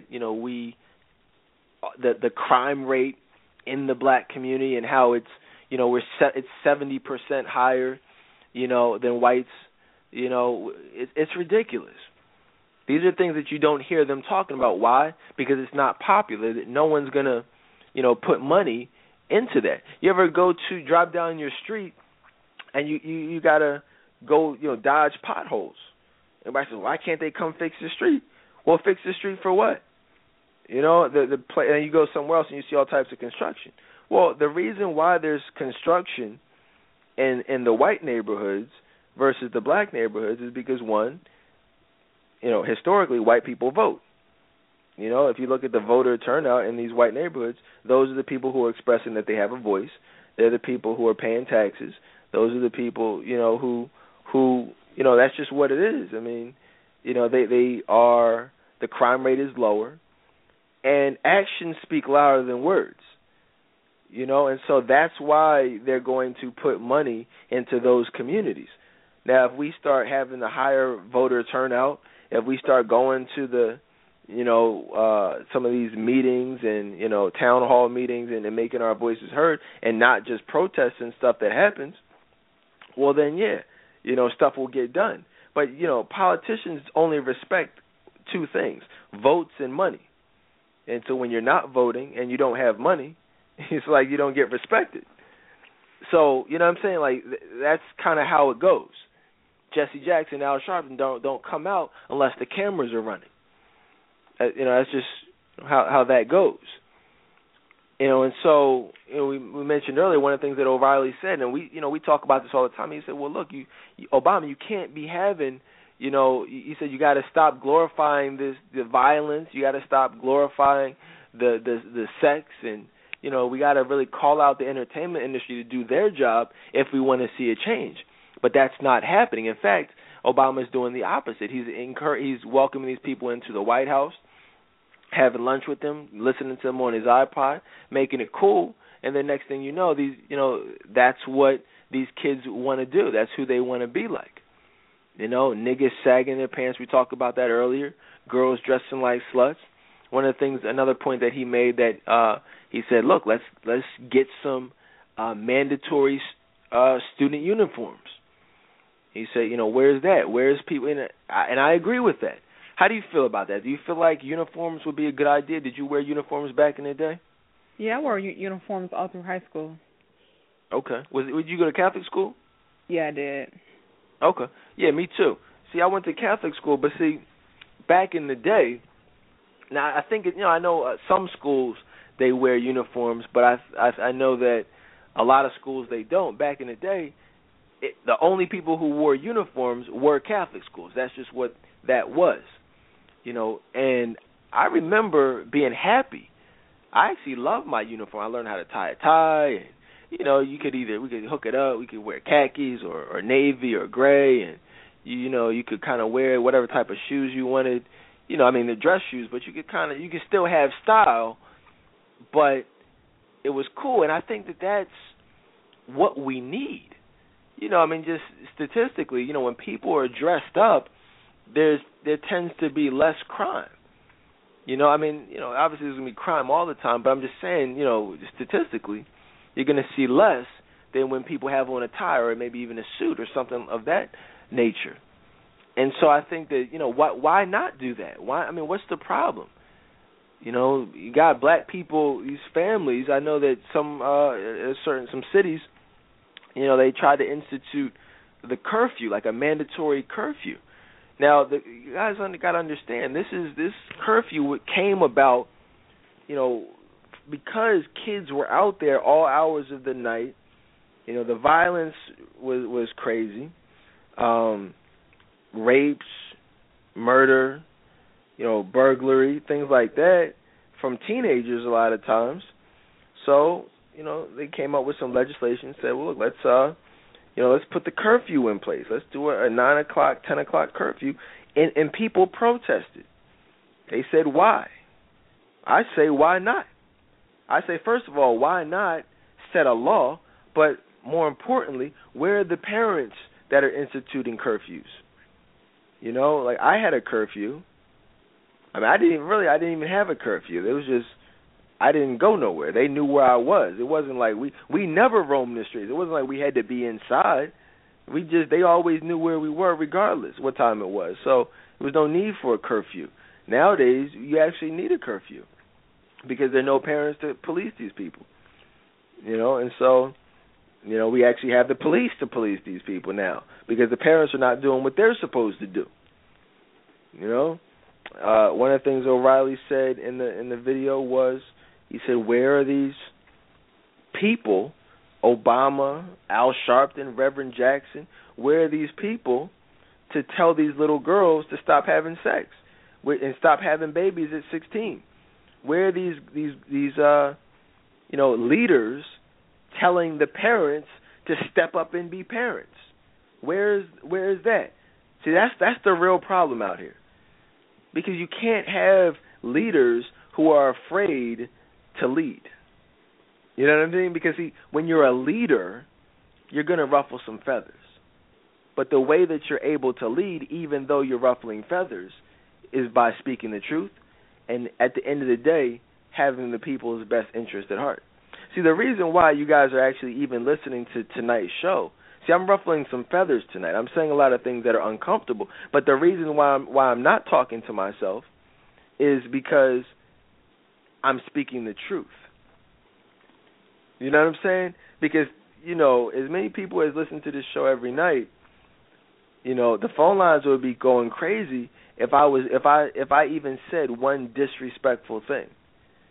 You guys ever notice that? People love to debate, but it's kind of hard to debate when someone's speaking the truth and it really isn't saying anything disrespectful. It's just that it hurts to hear. Like Don Lemon, he said a lot of things that were hard to hear, but he never said anything disrespectful. Bill Cosby, he says things that are hard to hear, but he's never disrespectful. I don't disrespect anyone, but at the same time, I'm going to speak the truth about the black community. And that's the problem. You have these kids out here who are growing up in an environment where parents are more concerned with being their friend than they are, putting a foot in their rear ends when necessary. And that's a problem. Because you need that. Kids need that. Bible says, spare the rod, spoil the child. So, what do you think about that, Courtney? You have a problem whipping out the belt, once you get some kids? Nope. No, because I got spankings. I did. They never withheld that from me. I got the switch. I had to physically go outside and grab it. I got that. So, but the thing is, though, I knew that it was done out of love. And so I think a lot of people, they look at that and they say, oh, well, that's abuse. No, I was never abused. I was reprimanded and I learned my lesson so that wouldn't happen again, at least for the same incident. So I'm definitely going to spank my child. Right, absolutely. No, I can't front. I ain't never spanking Aubrey, but I feel you. You know what I'm saying? Like, no. Are you serious? Are you serious? I don't know. We'll see. I don't know. I'm just being honest with you. I don't know. I can't see myself. But I'll tell y'all this. You know what I mean? If when I have a son, if I'm blessed to have a son, I could definitely see that. But I mean, it's different. When you have a daughter. But I'll tell y'all this. If she needs it, then yeah, I'm just messing with. Definitely. But it's not even about, because here's the thing. Once it gets to that point, a lot of times it's too late. It's really all about fathers giving their daughters, because Danny can spank Aubrey. I don't think that would be a problem. But I'm just saying, if it gets to a point where a father has to really spank his daughter, most likely some things were not done that should have been done. You know what I mean? Like, usually young girls act out because they're not getting attention from the father, which is the whole reason for them doing the type of behavior that would even require a spanking. So I plan on being there. I plan on giving her love. I plan on educating her and teaching her and talking to her about right from wrong, just so she understands at a very young age. So hopefully that won't even be necessary. But yeah, absolutely. As a parent, I'm going to do what needs to be done regardless. But I think that's just the things that I just named. So many fathers aren't even there, let alone aren't even doing. So it's just sad. And then we see this is what ends up happening. We look around, and no one is talking about the real problem. They're talking around the problem. They're talking about, oh yeah, let's solve the problem. Let's have a march, but we won't even talk to our kids. How are you going to march all the way to Washington, but you don't even have dinner with your kids? You just kind of get takeout and just every man for themselves. Nah, we had dinner. I had to set the table. My sister and I, we had to set the table, like literally set the table for dinner. Fork, on one side, knife, soup spoon, dessert spoon, dessert fork, cup on the upper right-hand side, like, wine glass, regular cup, like I know all that stuff, as far as how to set a table, stuff that like people don't even know exists, and so that's how we grew up, like actually eating dinner as a family, playing Trivial Pursuit, doing flashcards to learn all the capitals in the in the country, and just fun games. I'm thinking of a person, like 50 questions or 20 questions, whatever it was. Like just stuff that you could do to bond as a family. And that is what's missing. In today's society. Mothers seeing their fathers, kids seeing their mothers and fathers just laughing and joking and not arguing and not cussing anybody out. I've never seen my mom and dad argue ever. Not one time. And none of my siblings have. And so, and they're still married. So I'm just saying that's rare. I never saw my grandparents argue. In fact, I saw the opposite. You know what I mean? I saw them in love until they were both 100 years old. So I'm just saying that, and that's why I am how I am. You see, and so we have to get back to that. But it's not going to happen overnight because we've got to change the cycle. And we have a cycle of a whole bunch of single parents. Well, once we start getting families together, and the only way that's going to happen is we got to encourage these young girls to stop having sex. Because when the young girls are having sex, it messes everything up. They're having babies. 73% of black babies were born out of wedlock. You know what I'm saying? Like, that's crazy. 73% of black babies were born into single-parent homes. Is that not a crazy statistic? Yeah, that's so sad. That really is sad. We have to do better. 73%. That's more than double the next race, like white people. And then we wonder why, the school systems are messed up, and the welfare system is what it is, and poverty is what it is, and these kids are, growing up feeling like, well, look, I gotta work the stripper pole. I know I gotta, hit these street corners. I gotta hit the streets, man. Maybe the gangs. Dad wasn't around, but the local gangbanger, he kind of adopted me. He showed me how to steal cars and sell drugs and run numbers and do all types of stuff. So that's my dad now. And these kids are being mentored by the wrong types of people. That's what's going on, because these kids they're gonna be mentored. The kids are gonna be mentored one way or another, whether it's a positive man. And shout out to my church, Enon. They do a great job of going out into the community with black men laying hands on these kids, and I think they passed out like 1,900 book bags at an elementary school over the weekend, and just doing a lot of positive things. And we've got to get back to young black boys being able to look up at black men and say, this is cool, this is positive, because they're, for a period of time, you don't see that. You don't see positivity if you're the youth nowadays. You see a bunch of niggas, and so that's what they gravitate towards. They see Jay-Z who made out the hood. They see Meek Mill. They say, oh, I want to be like that. I want to be like Rick Ross. Well, but they don't see the relationship counselor. They don't see the lawyer, the doctor. That's not cool. And we've got to get back to that. Racial profiling. Let's talk about that for a little bit. Racial profile. Everybody says, well, Trayvon was racially profiled. Well, and he was. He was.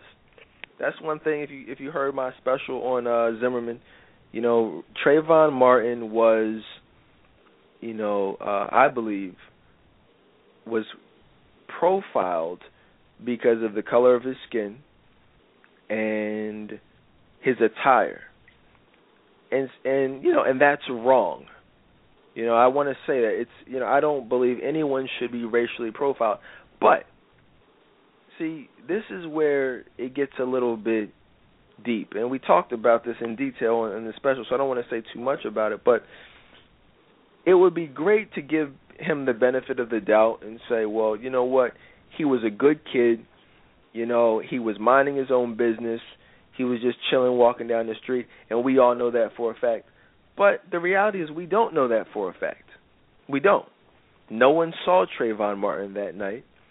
No one really knows how he was acting that night. All we really know is what George Zimmerman told us about what he was acting that night or how he was acting that night. And according to him, he was acting crazy. He looked like he was high. He looked like he was on drugs. He was acting a little spaced out. That's what George Zimmerman said. And the reality is, and this is where I want to stop talking about Trayvon, and I want to talk about us as on a large scale, because the way that George Zimmerman described Trayvon Martin that night, young black male, acting crazy, looking like he's into something, looking like he's up to something, whether or not Trayvon himself was acting suspiciously or not, the reality of the situation is, in most cases where there is racial profiling involved, far too often, and I don't even want to talk about statistics, but just I'll say far too often the assumption is right. The assumption is correct. Because I see it every day, you guys see it every day, we all see it every day, and we can only ignore it for so long before we really have to say, wait a minute, he actually is up to something. Case in point, I was out walking my dog late the other night. I just took him out for a little walk, and I actually saw a kid who was he was up to something. You could tell he was plotting on something. I don't know if he was about to steal a car or break into a car, but he was doing something that he was not supposed to be doing. It was clear. He was like scoping out the area, and he was like looking in the cars, and it was just. And I was always taught just kind of mind my business. But and the funny thing, I mean, and this was literally the other day. This wasn't like a long time. This was like the other day. And I'm just walking my dog, and I'm not going to say anything. I'm not going to confront. I'm not going to be like George Zimmerman and go looking for a problem. But at the same time, I'm like, wow, that's crazy, because he actually did fit the that quote unquote stereotype of being up to something. But the only difference is, or I should say, the reality is, he was up to something. And so I just didn't stick around long enough to figure out what that was. And that happens in all neighborhoods all across the country, and that's the problem that we're not addressing, is what happens when the assumption is correct. Because yes, sometimes, because I've been racially profiled and the assumption was incorrect. So I know how it feels to be judged on the color of my skin incorrectly. I remember one time I was walking through Bloomingdale's, and I bought a hat from Lids alone. I was in high school, bought a hat from Lids, the hat store, and so I just cut through Bloomingdale's on the way out to the parking lot, and I was so excited to put the hat on my head, I was ripping the tags off in the store, which was stupid. I was the idiot for even doing that, because I wasn't even thinking. I just wanted to put the hat on and wear it out. But before I could even get out the doors, the security, they kind of rushed me. Bloomingdale's like, yo, give us the hat back. We saw you ripping the tags off. We know you stole it. Just give us the hat back. Or we're going to put you in some handcuffs. I'm like, what are you talking about? I just bought, first of all, you don't even sell these hats. I just bought this hat like 5 minutes ago from Lids. Here's the receipt. And so obviously they apologized, you know what I'm saying, look like idiots. But how many times in the past have they caught young black kids in high school stealing from Bloomingdale's? Plenty. You see the problem with that scenario, Courtney?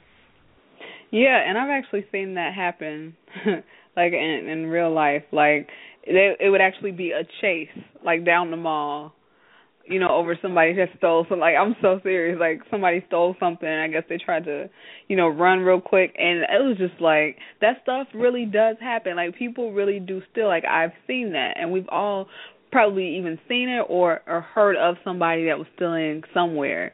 And so yeah. Yeah, my wife and I, we were in the mall a couple of weeks ago.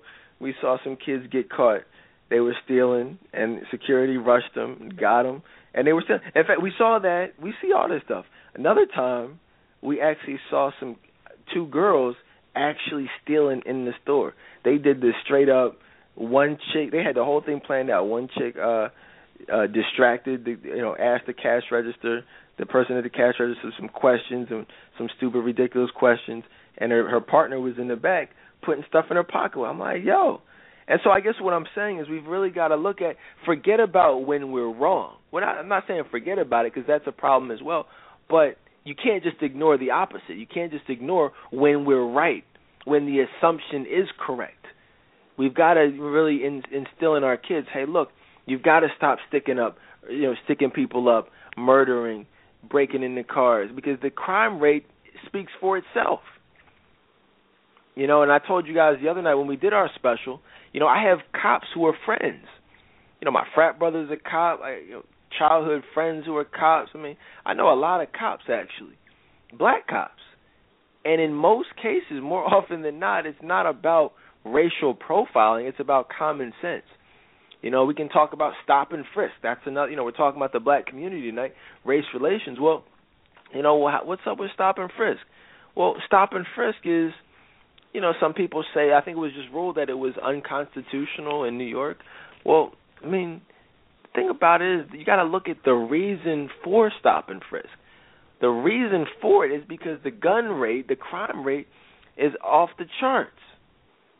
You know what I'm saying? In the black community, there's a lot of guns on the streets. So the whole point of stop and frisk is if you see someone suspicious, then it's okay to just, hey, look, let me frisk you real quick and see if you have guns. Now, I mean, see, and I would say this. It's kind of like if there's a drug problem at your job, Courtney, people are smoking weed, people have been known to be high on the job, and it's been a problem at that job, and the CEO says, well, look, all right, we want to start doing random drug tests. Okay. Well, some people, maybe even most people, who get tested will come back clean.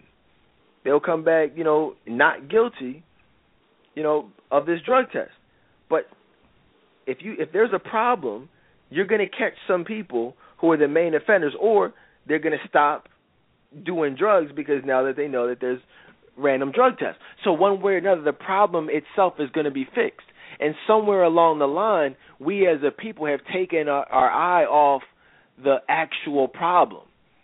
We're looking at the ways that the legal system is penalizing us for the problem or trying to solve the problem, but no one's talking about the actual problem, which is guns on the streets in the hands of children. So, okay, you don't like stop and frisk, so what do we do? See, that's the thing. No one wants to come up with solutions. Everyone wants to talk about, there's an injustice. But what about the problem? You know what I mean? What, Courtney, have you ever heard Al Sharpton offer any solutions to getting guns off the streets from black kids, black men? No, he never does. It's all talk. Everything he says is just all talk. It sounds good, and it gets us, riled up and like, yeah, he's supporting us. But at the end of the day, he doesn't do anything. No. Right. And so that's the thing. And see, the thing about me, I am all about suggestions. I'm all about, hey, if somebody has a better option, I have no problem with being stop and frisk, because either one, they're not going to find anything, or two, my guns are legal. So, I mean, either way, it really doesn't matter. And I think the problem is good people are not, being harassed on a large scale. A lot more, more often than not, it's the people who actually are guilty. You know what I mean? And that's the problem. Go out right now and do stop and frisk, and you're going to find some guns. And I think, and the craziest thing about this is like, we as a community are more passionate about an injustice to a drug dealer than we are a drug dealer. That's the craziest thing. Like somebody could go out and kill a little girl with an illegal gun, but if that person was illegally or racially profiled, then people would be more passionate about the fact that his rights were violated than the fact that he actually is a killer. That's the problem with Rodney King. That's the problem with Troy Davis. People were more concerned about the fact that Troy Davis was put to death than they were the fact that he was a criminal.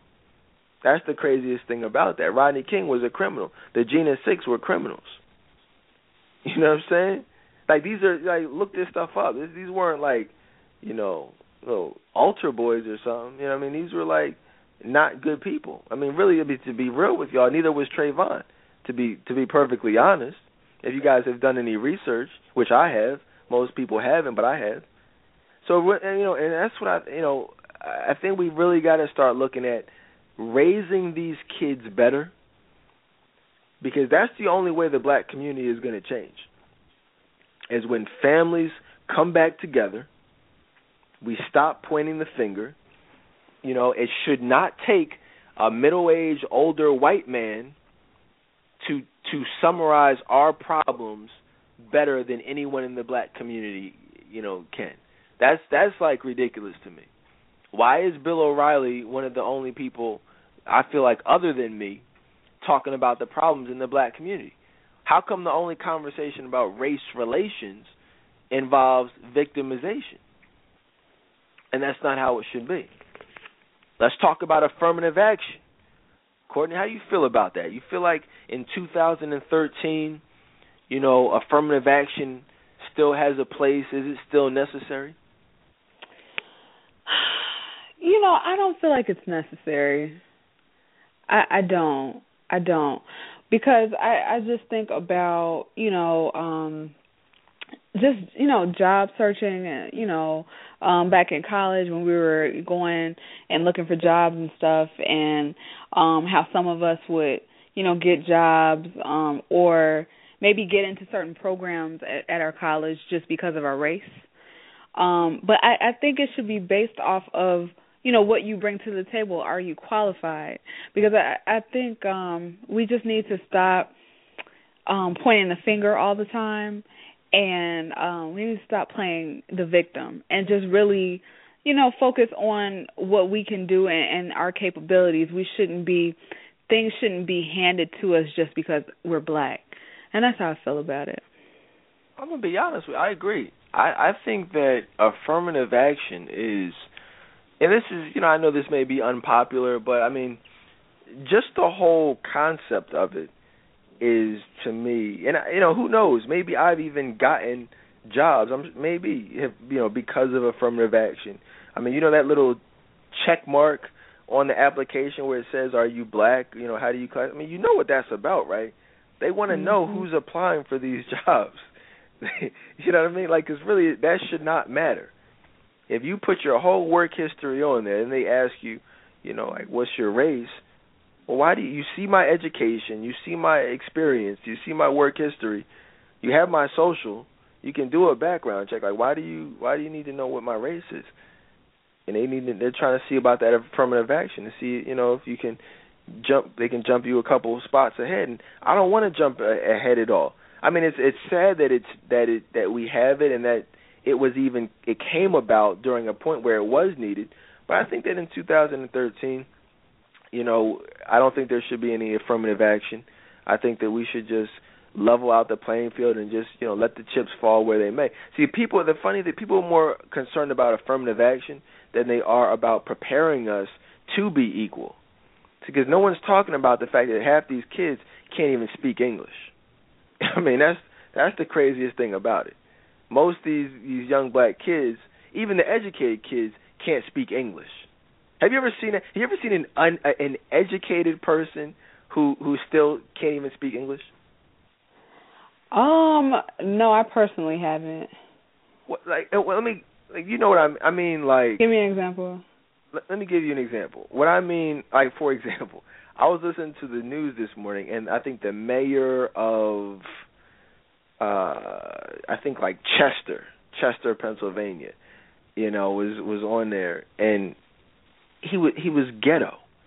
You know what I mean? So I'm like, he was the mayor, but his vocabulary, and he didn't articulate his words, and he used words in the incorrect context.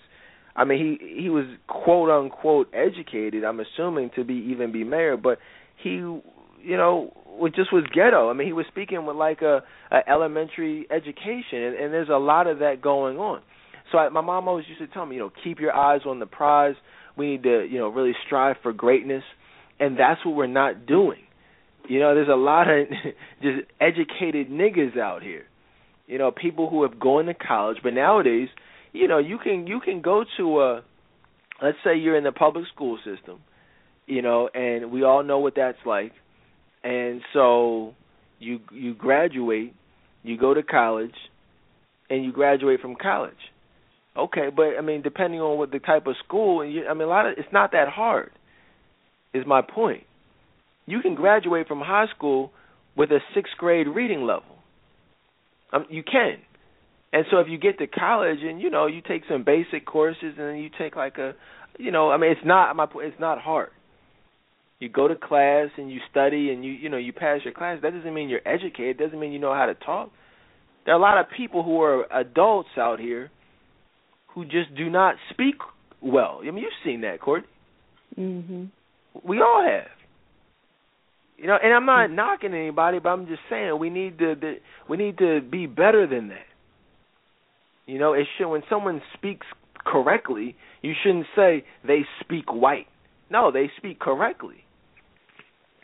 And I think, like I said, going back to the affirmative action thing, there's more talk about affirmative action than there is on the fact that we're seeing more and more people who are not qualified for these positions. That's the real problem. It's a lot of times it's not about race. It's not always about, okay, you didn't get this position because I don't like black people. No, I'm going to hire someone because they actually came in a suit as opposed to khakis and a polo shirt. I'm going to hire someone because they're not tatted all up. You know, I mean, if that means that person is white, then so be it. But I mean, you shouldn't have to hire someone just because of affirmative action when you know that there are better people for that position. That's the problem I have. Because I'm a business owner. We're celebrating 10 years Tolbert Relationship Counseling. You know, I've been in a lot of different just situations where I've come in contact. My business has developed over the years, and you know, I've been faced with hiring people for certain things, and you know, I want the best. That's just what I want the best with everything. I don't care if that person is white, if that person is, you know, Asian, whatever the case is, black. Hopefully it could be black, but if not, then I mean, I'm going to get the best. You know, and you know, we talk a lot about these tattoos and you know, colorful weaves. And then we have the audacity to wonder why we can't move forward as a people. You know, well, look how we're presenting ourselves. You know what I mean? Courtney, you see that because you do, like, HR type of things. You see what type of people in the black community come in there. Ridiculous. I don't understand, you know, why it is the way it is, like why we just don't, I'm not saying we as a whole, but a lot of us, we just don't, I don't know, we don't know basically how to act. You know, we'll go for an interview, and it's one thing to have a tattoo, but it's another to have it showing, like just there, just all out there on your arm, talking about I want a job. What are you talking about? You want a job? You know what I mean? And it's just so unfortunate that a lot of people don't, black people just don't know any better at all. I'll tell y'all something. You know, I mean, and I've talked about this in the past, but when we talk about the black community, I mean, there's a lot, you know, even when Obama was running, there was a lot of attention put on the unemployment rate. And it's like amazing that people are trying to focus on unemployment like it's a bad thing, you know, when the reality is, and again, not everyone, but the reality is there are a lot of jobs out here. Okay? There are a lot of jobs out here, guys. A lot. Not just a little bit, but a lot. Okay? There are a lot of jobs. Now, when you look at, because see, the problem with it is that the people talking about there are no jobs out here are the people who aren't qualified to get the higher paying jobs, the better jobs that are out here. So you may have someone, let's say, if you look at even the college graduation rate, you know, in the black community, it's actually relatively low. And then you look at even the high school graduation rate is also low. So the reality is a lot of people who didn't graduate from high school and a lot of people who haven't even graduated from college are the main ones complaining about there are no jobs out here. When the reality is there are jobs out here, but the only jobs that you're qualified for are McDonald's, Walmart, Target, the telemarketing place. So, you know, that's obviously going to contribute to the level of poverty and, you know, just that whole thing. And, you know, then you have that. And then a lot of times, you know, someone maybe get fired from one of those types of jobs, so then they go on unemployment. And then because their work history is messed up, it's hard for them to get another job, so a lot of times they end up just staying on unemployment. Well, the reality is, and not, again, I don't want to generalize because I don't, you know, that's not what I do, but in many cases, the people who are on unemployment, in many cases, are actually content being on unemployment. You know, that's the funniest thing about it. Like, people will talk about unemployment like it's so bad, but the people actually on welfare, a lot of these babies' moms who are on welfare, who are getting a check, subsidized housing, you know, paying like $10 a month for rent, you know what I mean? It's like, you know, a lot of times you don't hear them complaining about it. You hear people, you know, getting fired from a job or getting laid off. Now they're getting $500-$600 a week. Well, a lot of times they're not complaining about that because they know deep down that $500-$600 a week for sitting at home chilling all day is more than they would get for a job that they are qualified to get. You know, because they don't have the in most cases, have the education or the experience to command a job where they would make more than, say, $700-800 a week. So $500-600 is cool, and most times it's even less than that. But that's still cool if you can sit at home and sell drugs or do whatever under the table. And that's what's going on out here on a large scale. Not with everybody. I understand that there's some people who are educated, who have gotten laid off from high-paying jobs and they are having trouble finding out. I'm not saying that does not happen, but at the same time, I know many people who are very content, just living off the system. And that's what we have to talk about. We can't just ignore the laziness that exists out here as if it doesn't exist. Courtney, I'm sure you know. I'm sure you've know people who've been on unemployment who've been content on it. Yeah, I was on unemployment at one point, and so but the difference between me and other people that were like bragging about it is that I had a plan, and so a lot of people that are on unemployment, they're chilling and they don't have any plans to ever get off. That's the bad part. It's like they want to be on unemployment for as long as they can, and they're not searching for jobs. They're not doing anything. They're just thinking, I could sit and chill. I can use this money to get my new weave or, whatever. But they don't want to take the time to be doing something productive. They could be going back to school. It's different things that they could be doing to set themselves up for their future, but they're not making those choices, and that's a problem. Right, and I don't want to sit up here like I'm, above it all, like I'm better than anybody, because, I have, listen, I'll be the first to, throughout life, and even now, I have a lot of what would be considered niggardly tendencies. You know what I'm saying? I do a lot of ghetto stuff. I don't consider myself to be a nigger. I don't consider myself to be a part of the problem. In fact, I consider myself to be someone who's trying to fix the problem. But am I perfect? No. Do my wife and I, we do some ghetto stuff that we won't necessarily talk about today? Yeah, sure. But see, the difference is I'm not sitting around waiting for a handout. I'm not sitting around complaining, and I'm not sitting up there talking about let's go protest this and the white man is holding us back from doing that. Any money that's in my bank account, I work for. You know what I'm saying? Have I been on unemployment in the past? Oh, absolutely. Oh, don't get that twisted. See, the thing about it is, and I have the utmost, I have respect for people who keep it real. If you say, hey, look, because I believe this, corporate America and really the society as a whole, it's all really slavery. You look at, let's say you work for, say, one of these banks or IBM or something or, a computer company, whatever. I don't care where you work.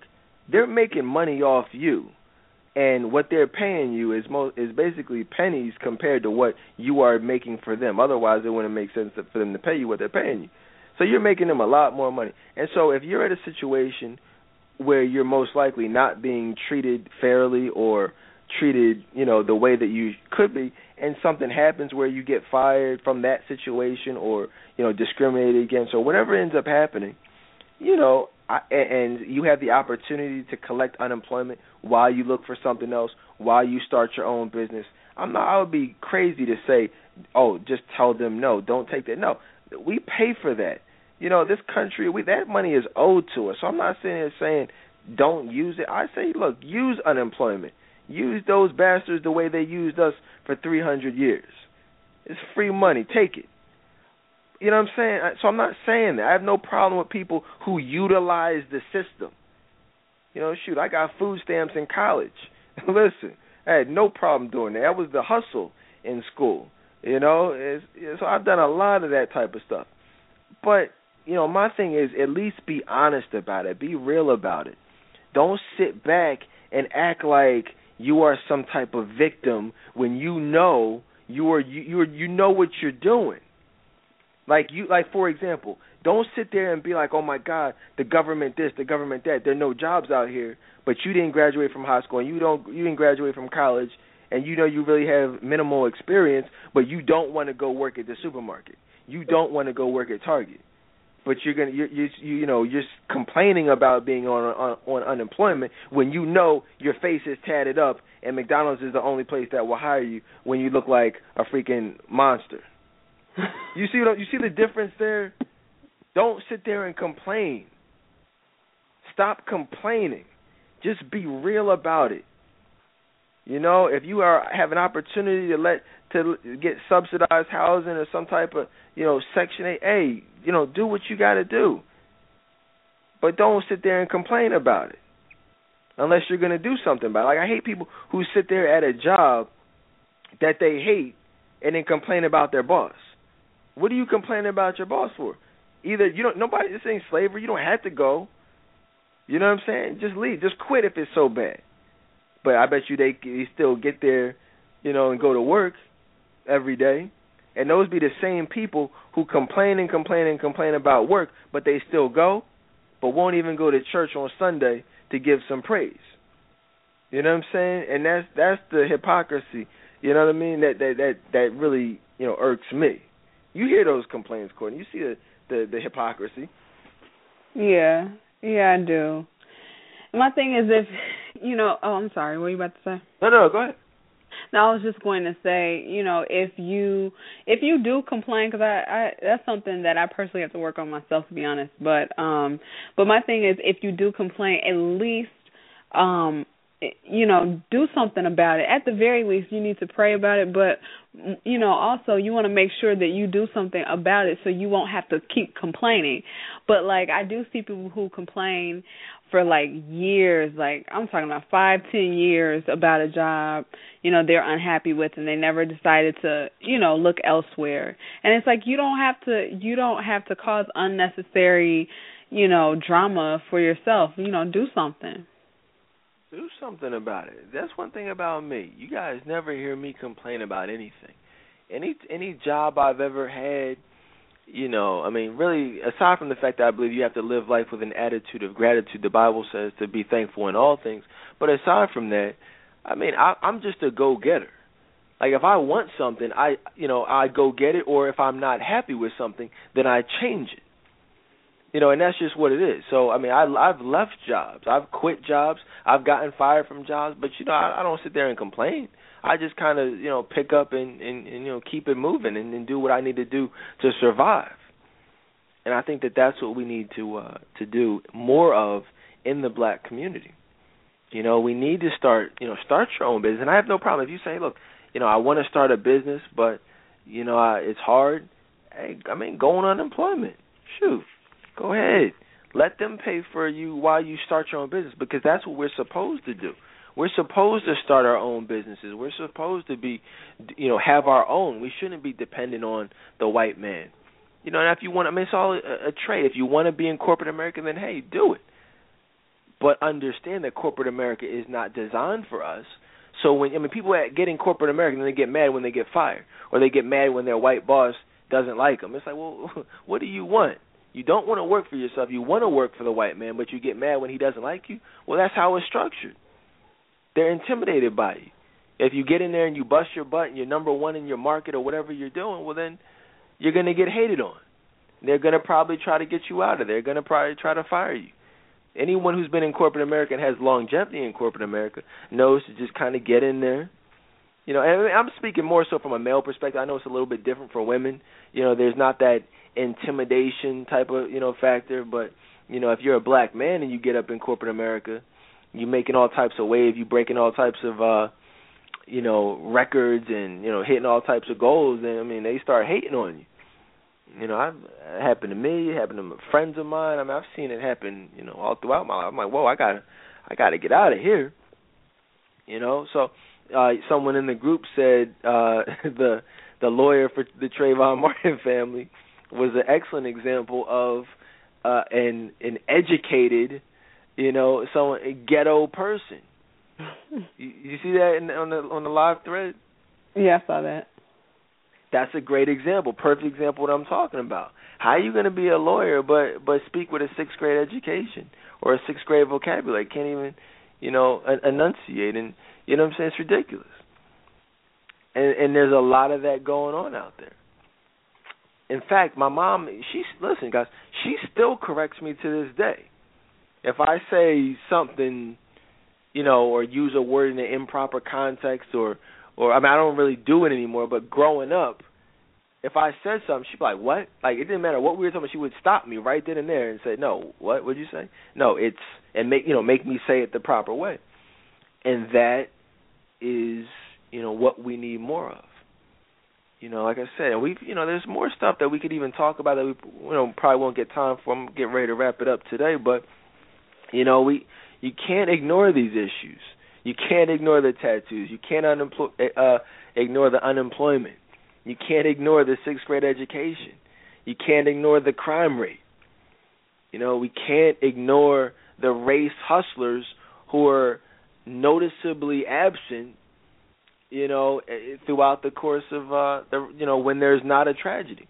How come the only time Obama speaks about race is Trayvon? I mean, when really was when does he even talk about race?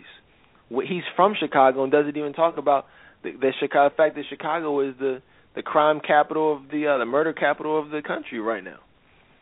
I mean, that should be, I would think, front and center on your agenda. But that's the thing. I'm not. Listen, he's the president. The president is controlled by the Illuminati. The Illuminati focuses on making money. It's rich. If you're not rich, you don't matter. So when you're being controlled by these people, I don't expect Obama to talk about black matters and race matters. For what? They ain't putting no money in his pocket, and they're not really doing nothing with the whole. I mean, he's on his way out, so votes don't even matter at this point. So I mean, at this point, it's all about payback. It's all about payback. In the beginning, it was about forming alliances, making friends, getting money, donations. Now it's payback time. All this stuff that we're seeing in this second term is payback for the people who put him in office.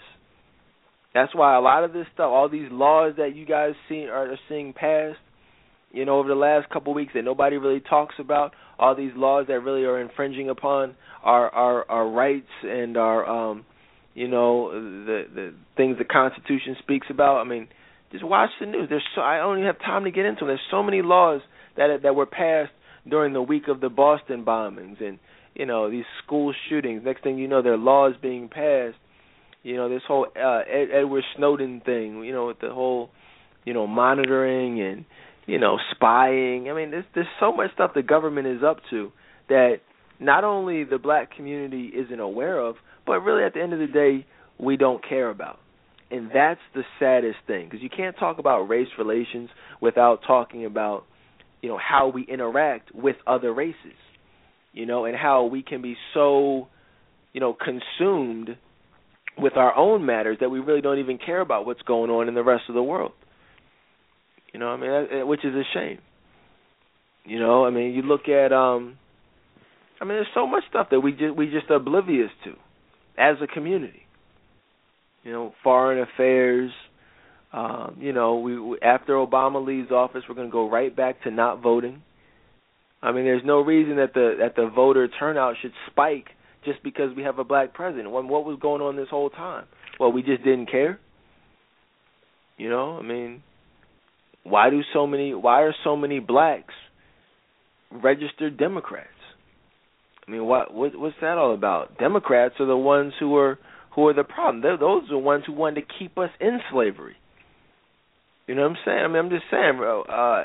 Abe Lincoln was a Republican. So where did this whole Democrat thing come from? Democrats are historically the people who are more so liberal and pushing this satanic agenda. You look at the Democratic platform, then look at the Republican platform, and you tell me which meshes more with Christianity. Now, I'm not a Democrat or a Republican, but I'm just saying. You look at who supports homosexuality, who supports gay marriage, and who's really pushing, for these wars. Who's pushing. There's so much stuff. All this new age stuff that's going on is really being put forth from the Democratic Party. You know, Republicans historically have been more, conservative, whereas the Democrats are more. But financially, it's like the propaganda will tell you Democrats are good, Republicans are bad, whereas they're all being controlled by the same people. But forget that. That doesn't matter. It's just that, good versus evil. Rich versus poor. Obama's for the poor, which is ridiculous.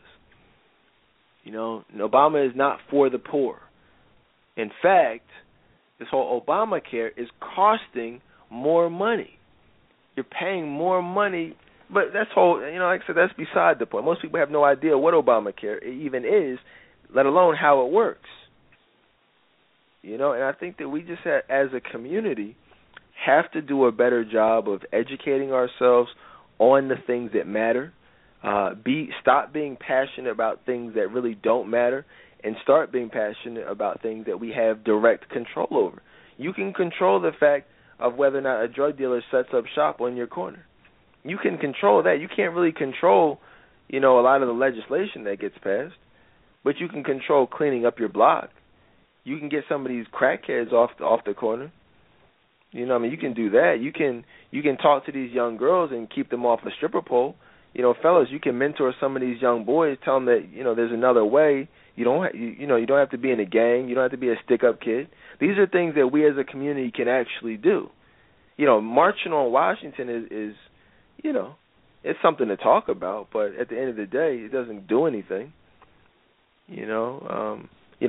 Getting in a ministry at your church and, mentoring kids, that actually does something. Focus on what you can change. Like I one thing that I do is, we mentioned some of the, Medgar Evers and, Harriet Tubman, Rosa Parks, Frederick Douglass, Paul Robeson. Malcolm X, King. Like, these were people who had set things that they were passionate about. I'm passionate about helping black women. That's my passion. Anyone who knows me, that's what I do. Primarily, now I do things outside of that, like Tonight Show and, some other things, but that's primarily what I do. I'm passionate about educating people on, things in the church, things that are a threat to the church, things that are making a mockery of the church. That's what I'm passionate about. So I would just encourage anyone to, figure out, first of all, what your passion is. Because some of y'all are just kind of going with the flow. It's like, at whatever current event, whatever is hot, whatever is popular, that's kind of, which direction you'll go in. But it's like, who are you? What are you rooted in? What are you passionate about? What do you put on this earth to do? What's your calling? That's what we need to start doing as a people, as a community. You knew what King was passionate. You knew what Malcolm X was passionate about. But what are you passionate about? Hell, what's Obama even passionate about? If I asked you, what's Obama passionate about, Courtney, could you tell me? No. No. You see the difference, guys? There's a big difference there. And that's how you know a leader, when it's clear to you who they are and what they are all about, what they stand for, what their passion is. Al Sharpton, what's his passion? Jesse Jackson, what's his passion? You really have no idea. They kind of just pop up. 50-year anniversary. Oh, let's call those guys up. Let's get them out. Where are they at the rest of the year? So I think about this stuff, guys. But getting ready to wrap it up. 3 hours is a long time, but I knew we were going to have a lot to talk about. Don't worry. We'll be back to getting doing what we do normally. Barbershop talk, keeping it real Fridays, advice Monday. What I'm saying, all that good stuff. But from time to time, we've got to switch it up, and we've got to talk about the issues that, in my opinion, matter and that do affect us as a community. Courtney, any last-minute comments or thoughts or words of wisdom? Yeah.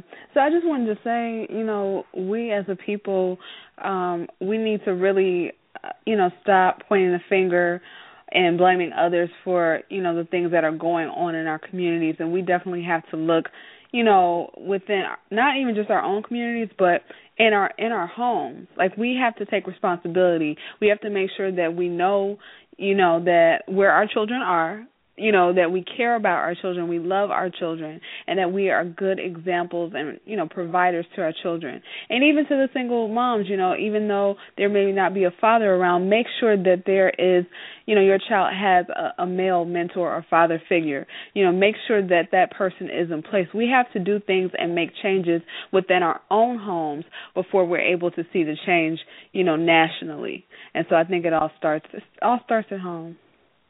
It all starts at home. Absolutely, guys. I thank you guys for listening in this evening. This is an issue that, we've been talking about doing for a very long time, and I'm glad we, were able to come back and do it tonight on a Sunday night. So I thank you guys for taking some time out and listening. If you, same thing, though, if you guys need any help with anything or counseling, I just redid the website.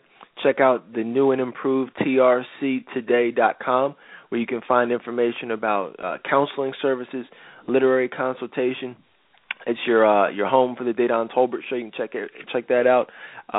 Any advice, give me a call, 855-55-DEDAN, or shoot an email at dedan@trctoday.com. If you haven't already, get your Don't Be a Psycho shirt. You know what I mean? Get it, give it as a gift, or whatever you want to do. What else, man? Get my book, The Love We Had. Check it out if you haven't got it already. And just support. And that's one of the things that, we didn't even get a chance to really talk about. But, we really have to we got to get rid of this whole crabs in a barrel mentality and just support. We're really quick to support the white man and the white products and, but very reluctant to support our own. Like, I try to do a good job of supporting. Like, if I see somebody doing something positive, I'll be like, yo, support that brother, support that sister. But, I see very few people doing that for people like me, other black authors and people, just black. We don't do a good job of supporting our own and just supporting positivity. But we'll support the heck out of Basketball Wives, you know what I'm saying, and Love and Hip Hop, right? But so think about these things, and we might even come back live for a Advice Mondays tomorrow night. I'll keep y'all posted on that. But y'all know what I do, man. At the end of these shows, y'all already know what song I play. Courtney, you know what song I'm about to play, don't you? No, I don't. Which one? You know. So I know the people in the group know. You guys, I'm just going to let it play. But this is a show where this is absolutely necessary, and it's applicable, and hope you guys enjoy it, man. I'll see y'all tomorrow. Peace.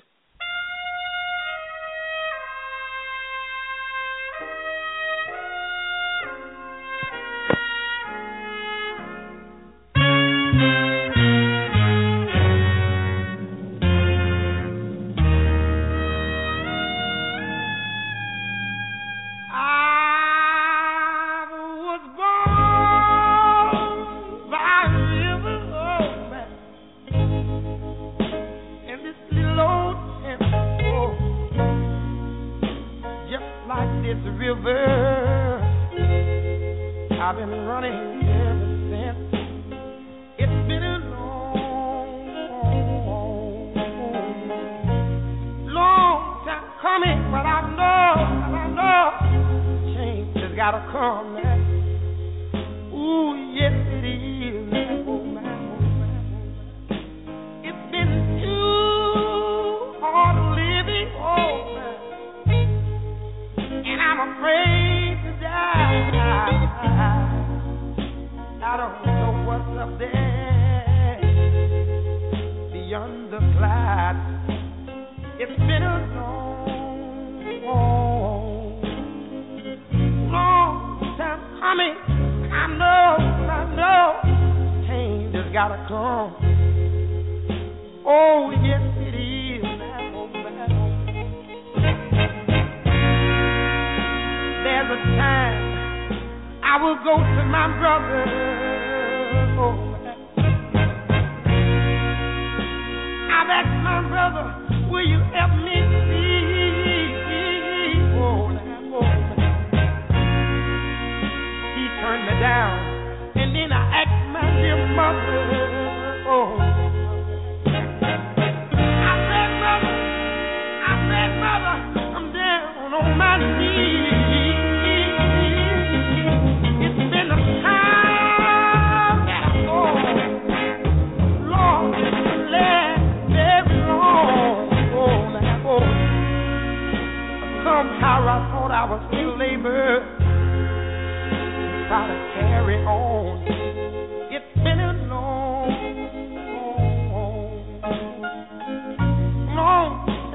coming that I know a change is gonna come. Oh, yes, it is. Like I said, I went to my little bitty brother. Oh, my little brother. I asked my brother, help me, please. Oh, he turned me down, and then I go to my little mother, my dear mother. Oh, man.